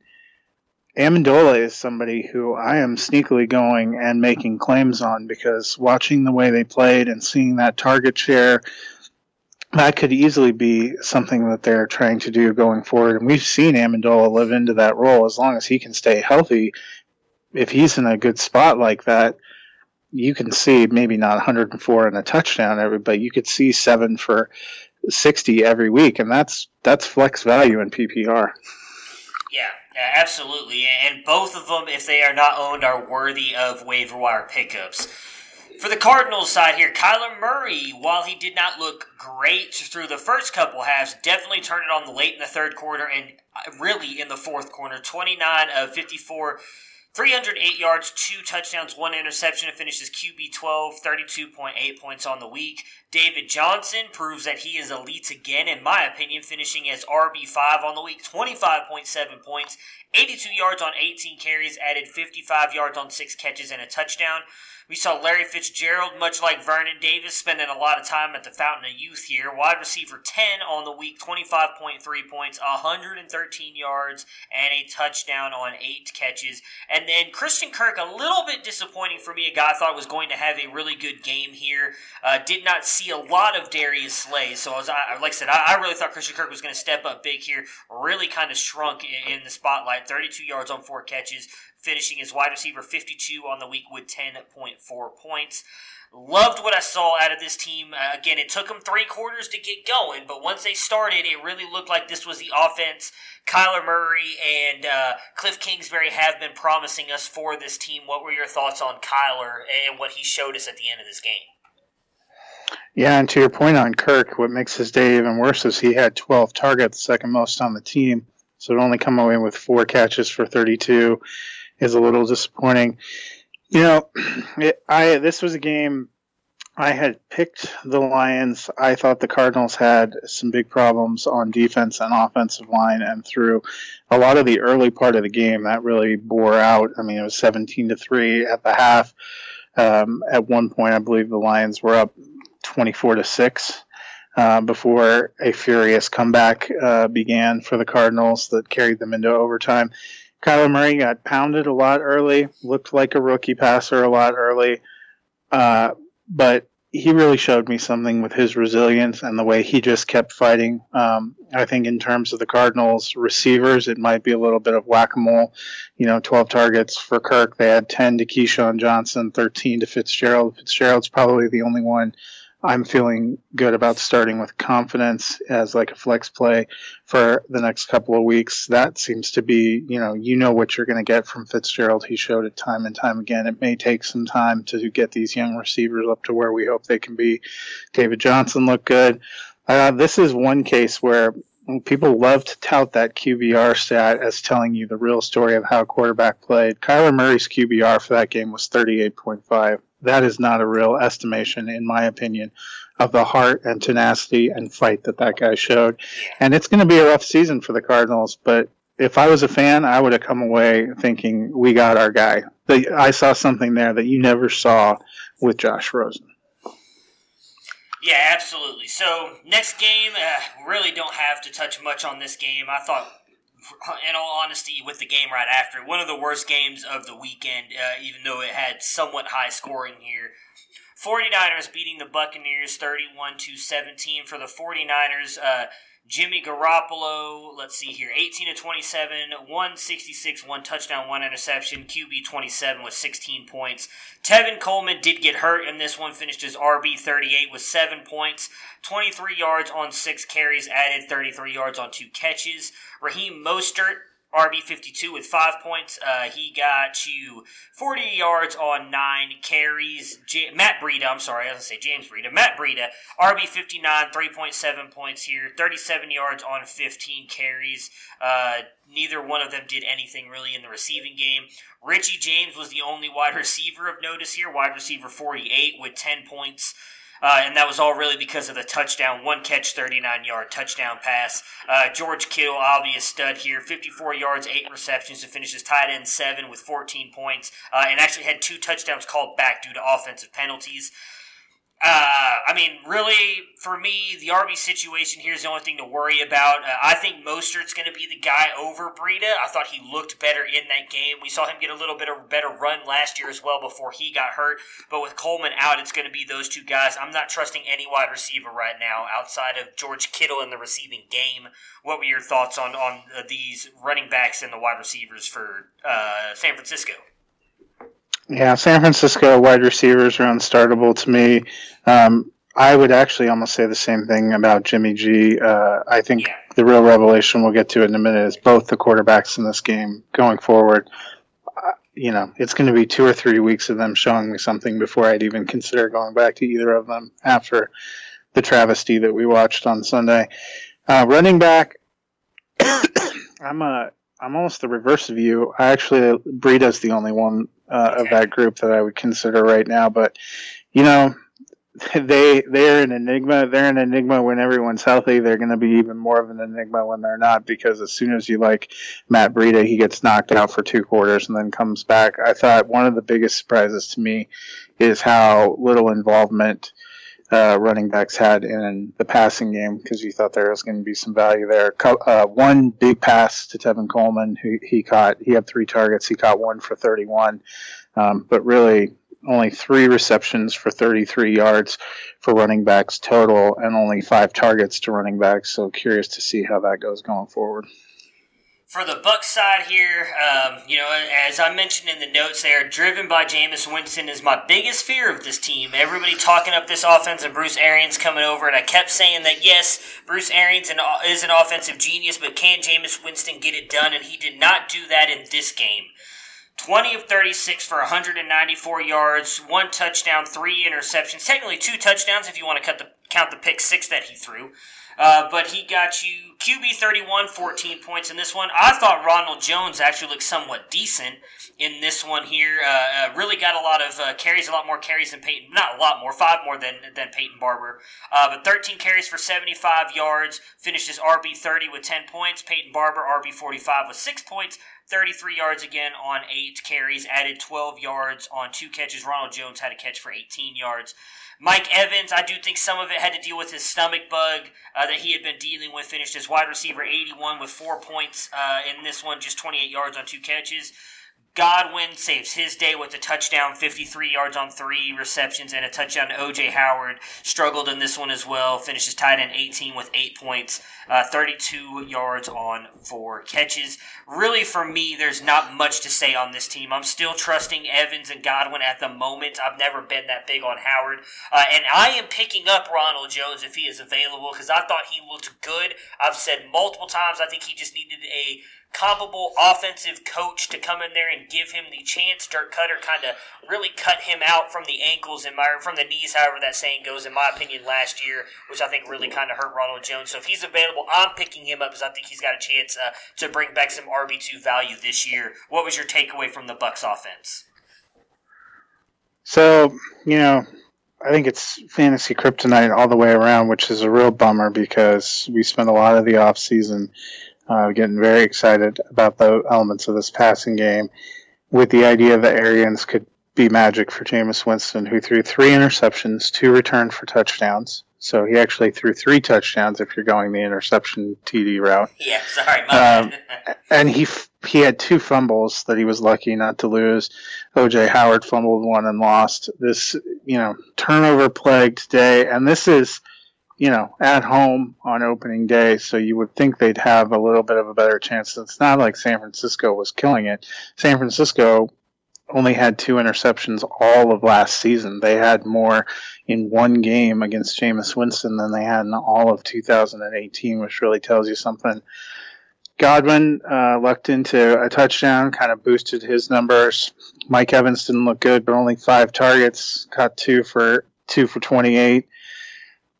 For the draft capital you invested in Evans and probably Godwin, you're hoping to be able to start them. I am not feeling good about starting anyone in Tampa Bay in week 2 because they're going to play on a short week against Carolina on Thursday night. I don't know how you could come away feeling encouraged about anything for Tampa Bay, and it may be a bit of a rebuild process before Bruce Arians can find that magic, and it may be with a quarterback not named Jameis Winston. If they continue to look like this for a couple of weeks, you have to wonder if they wouldn't be better off trying to go a little bit lower and grabbing one of these rookie quarterbacks and letting Jameis walk. I would not be surprised if that happens. For me, I think you have to play Evans just based on the draft capital, unless you've got someone you can play over him. But he's really the only guy I would. I still kind of trust Chris Godwin. I think he's got the talent and the upside, but I'm right there with you on those. All right, so let's get on to the Sunday night game. We had the Pittsburgh Steelers completely shitting the bed here, which is 3 points against the New England Patriots, who scored 33. Just an awful game all around, although I'll touch on the Steelers here in a second. Let's talk about what their guys did here. So Ben Roethlisberger, 24-47 for 276 yards and an interception. Finishes QB 28 with 16 points. James Conner, RB 29 with 10 points, 21 yards on 10 carries. Did add 44 yards on 4 catches. And Juju, wide receiver 37, 13.8 points in this one. 78 yards on 6 catches. A lot of that, though, coming in kind of dumpster time, or I forgot what it's called, garbage time. That was the word I was looking for. For me, as I put in the notes, this is a throwaway game for me for the Steelers. I don't think this speaks much of them. It's just a bad game. They've always played bad against the Patriots, but they've struggled against them. I'm not reading too much into this. I'm fine. As much as it hurts me as a Browns fan to admit this, I'm fine playing all these guys next week. I think it was just a bad game overall. I do think James Washington, with 51 yards on 2 catches, is going to firmly place himself as the number 2 after Dante Moncrief struggled badly in this game with multiple drops. Your thoughts on the Steelers before we talk about the Patriots? Yeah, Moncrief unplayable, probably droppable. 10 targets, 3 receptions for 7 yards. Somebody I'm keeping a long-term eye on is Deontay Johnson, who had 3 catches for 25 on 5 targets. Thought that was good.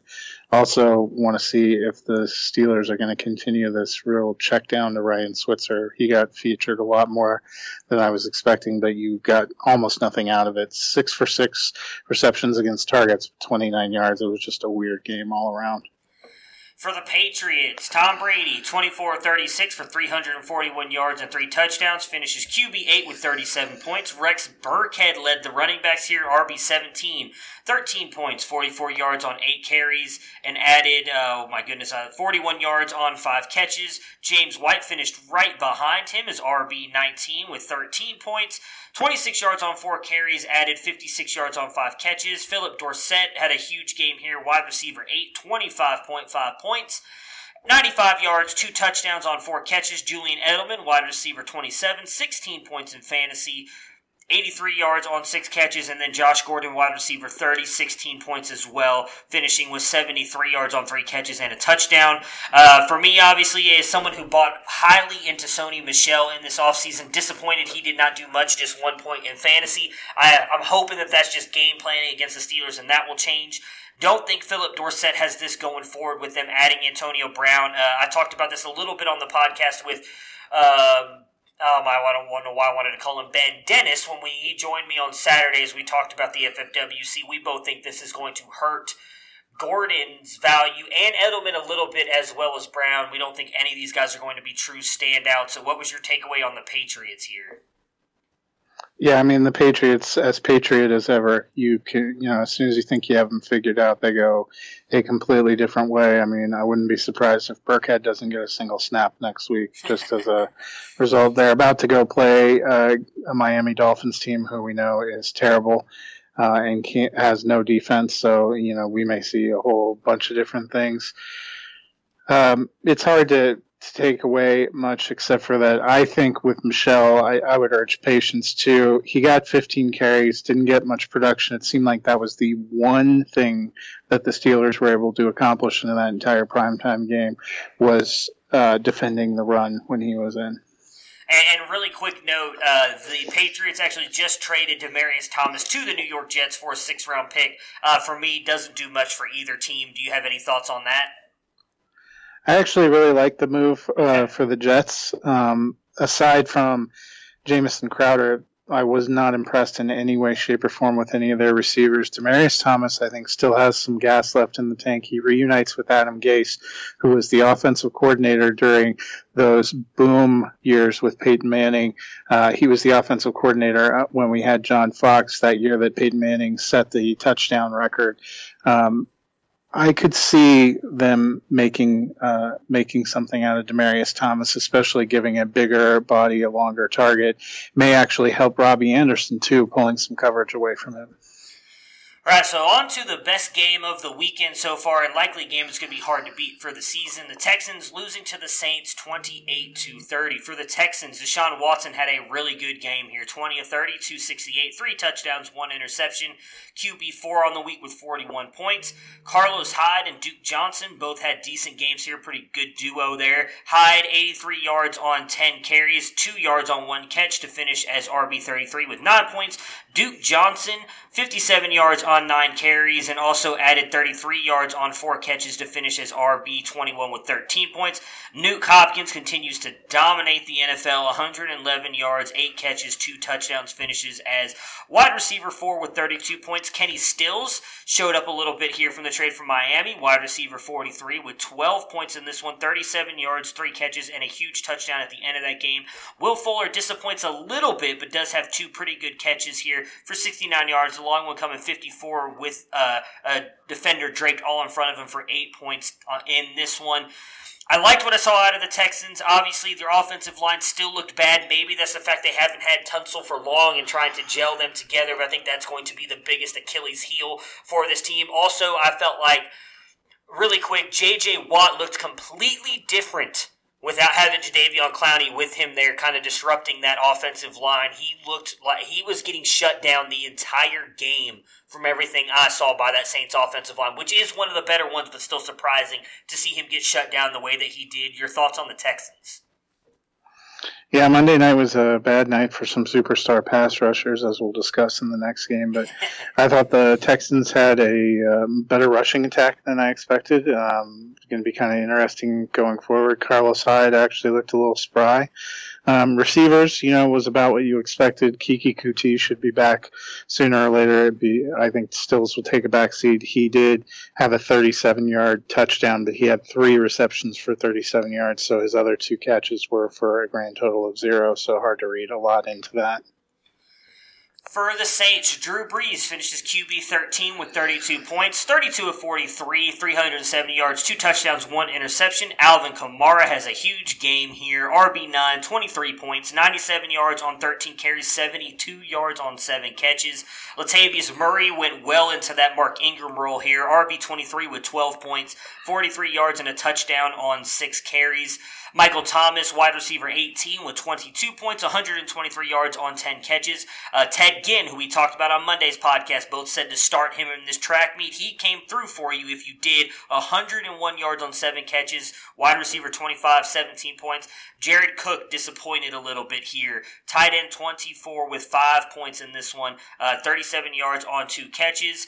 Saints struggled a little bit early against this Texans defense, but really turned it on late. I thought all of them, everybody looked good to me except for Jared Cook. Cook was the only one I was a little bit disappointed in what we saw, especially with what a lot of us were expecting, including me, with Jimmy Graham leaving, him being probably a little bit of a lesser version of Jimmy Graham. And I do think that Latavius Murray is definitely worth playing. He showed you fairly well what he could do. I think if they're in closer games, he's going to get even more run than he did. Alvin Kamara out there a lot because they were behind most of this game. Your takeaway from the Saints? Yeah, I think for the Saints, business as usual. They pretty much are who we thought they were. Cook, I want to see what happens going forward. He only had 3 targets last night, caught 2 of them for 37 yards, including a 31-yard grab. So could just be a matter of game plan and the way they matched up against the Texans. Ted Ginn, every time you want to write him off, he just shows out big, and I think they are a better offense when he's in. And then Saints, as Saint as ever, 2 passing touchdowns, 1 to Taysom Hill, the backup quarterback, and 1 to Traquan Smith, who made a guest appearance. So, you never know what you're going to get from the Saints, but you're always in good shape putting a few of them in your fantasy lineup. Yeah, absolutely. All right, so full disclosure, I was not able to watch this game. Everybody who listens to this podcast knows I get up extremely early in the morning, but Matt did, so I'm going to let him take over all the analysis for this game. I'm just going to give you guys the stats. So for the Broncos, they lost this one 16-24 to the Raiders. Joe Flacco finished as QB 20, 22 points in fantasy, 21 of 31 for 268 yards and a touchdown. Phillip Lindsay, running back 28, 10 points in this one, 43 yards on 11 carries, added 23 yards on 4 catches. Royce Freeman, RB41, with 7 points, 10 carries for 56 yards, added 5 yards on 1 catch. Emmanuel Sanders apparently had a good game, or at least looks like. Wide receiver 21, 19 points in this one. 86 yards, 5 catches, and a touchdown. Courtland Sutton, wide receiver 22, just 1 spot behind him with 19 points, 7 catches for 120 yards. What happened with the Broncos, Matt? The Broncos, I think, forgot the regular season started. They and the Atlanta Falcons apparently still think they're playing the Hall of Fame game. That's all I can take away from this week 1. The Broncos, very excited if you heard the preview that we did yesterday about seeing this defense with Vic Fangio. To my dismay, they looked almost worse than they did under Vance Joseph, which is really concerning. They made Derek Carr look like he was God's gift to quarterbacking, and I'm sure he's a decent player, but I mean, he couldn't miss at the beginning. It just a completely flat performance. I don't know exactly what was going on. Sanders caught one 53-yard bomb and got a garbage time TD, kind of props up his numbers. The one real positive takeaway, if you're watching, Cortland Sutton looked great. He looked great early and often. He made a lot of big, tough catches and was dragging people along. And on the flip side, Deshaun Hamilton dropped a couple passes, including a touchdown that hit him in the chest as he was wide open in the end zone. So very forgettable game for him. And the Broncos' fourth receiver, Tim Patrick, broke his hand. So we may actually get to see a little Juwan Winfrey going forward. Curious to see what he'll bring to the mix. All right, for the Raiders side of things, as you were talking about there with Derek Carr having a good game, 22 of 26, 259 yards, and a touchdown to finish his QB 21 with 22 points. Josh Jacobs, 23 carries, 85 yards, and 2 touchdowns, added 28 yards on 1 catch to finish his RB7 with 24 points. Tyrell Williams, wide receiver 17 with 22 points, 105 yards, a touchdown on 6 catches, and then Darren Waller had himself a game.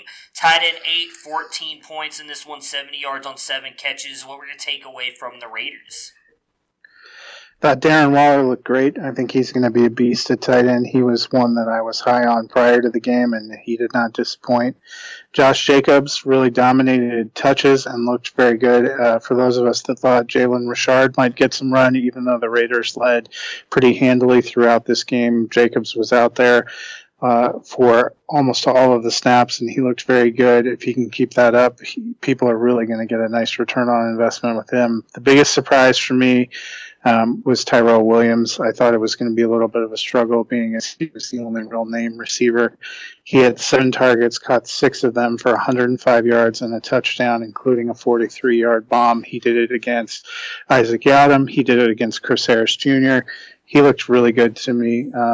I was very impressed with what the Raiders did, and there was a lot of energy in the building, a lot of rallying cries, as they said, as they chanted derogatory things toward Antonio Brown. He may end up being a real rallying cry for them this season, and the Raiders on both sides of the ball looked better than I expected.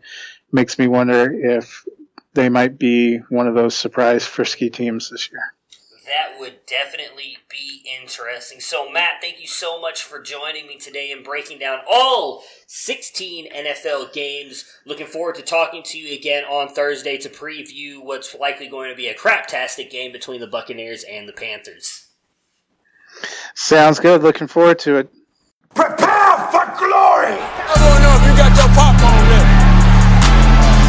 Do you got your popcorn ready? I came out the womb, I was ready. And he's hit the end zone for an unbelievable touchdown. I would be honored if you played football for this team. Throw it up above his head. They can't jump